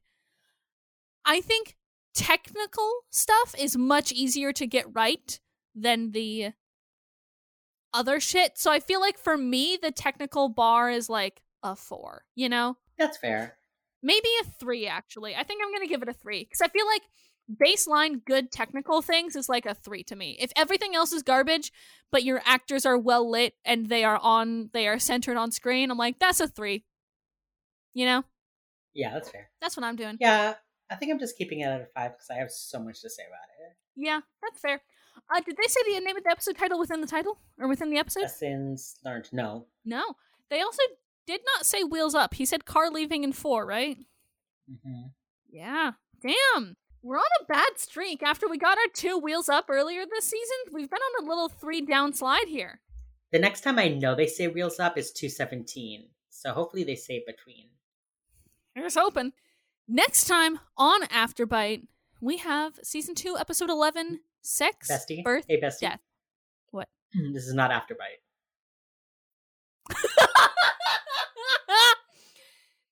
Next time on Wheels Up, our Criminal Minds podcast, season 2, episode 11, Sex, Birth, Death. This is an episode. Kind of a batshit episode, but we will get into all of that next time on Wheels Up. If you'd like to find us, you can do so at Wheels Up Pod on Instagram, Twitter, Tumblr. You can also, if you want to just like directly email us, you can do so. It's wheelsup@brightcrownmedia.com. I literally have that on my phone. You will go directly to me. Wow. A direct line to B. Who could want such a thing? Who could want for more? That's it for this time. James, do you have an ending quote for me, bestie? No, not really. Not this time. Not this episode. There will be no peaceful end to the American Empire. That is just a fact. No. Bye. There will be no peaceful resolution. That's my ending quote. Bye. Bye.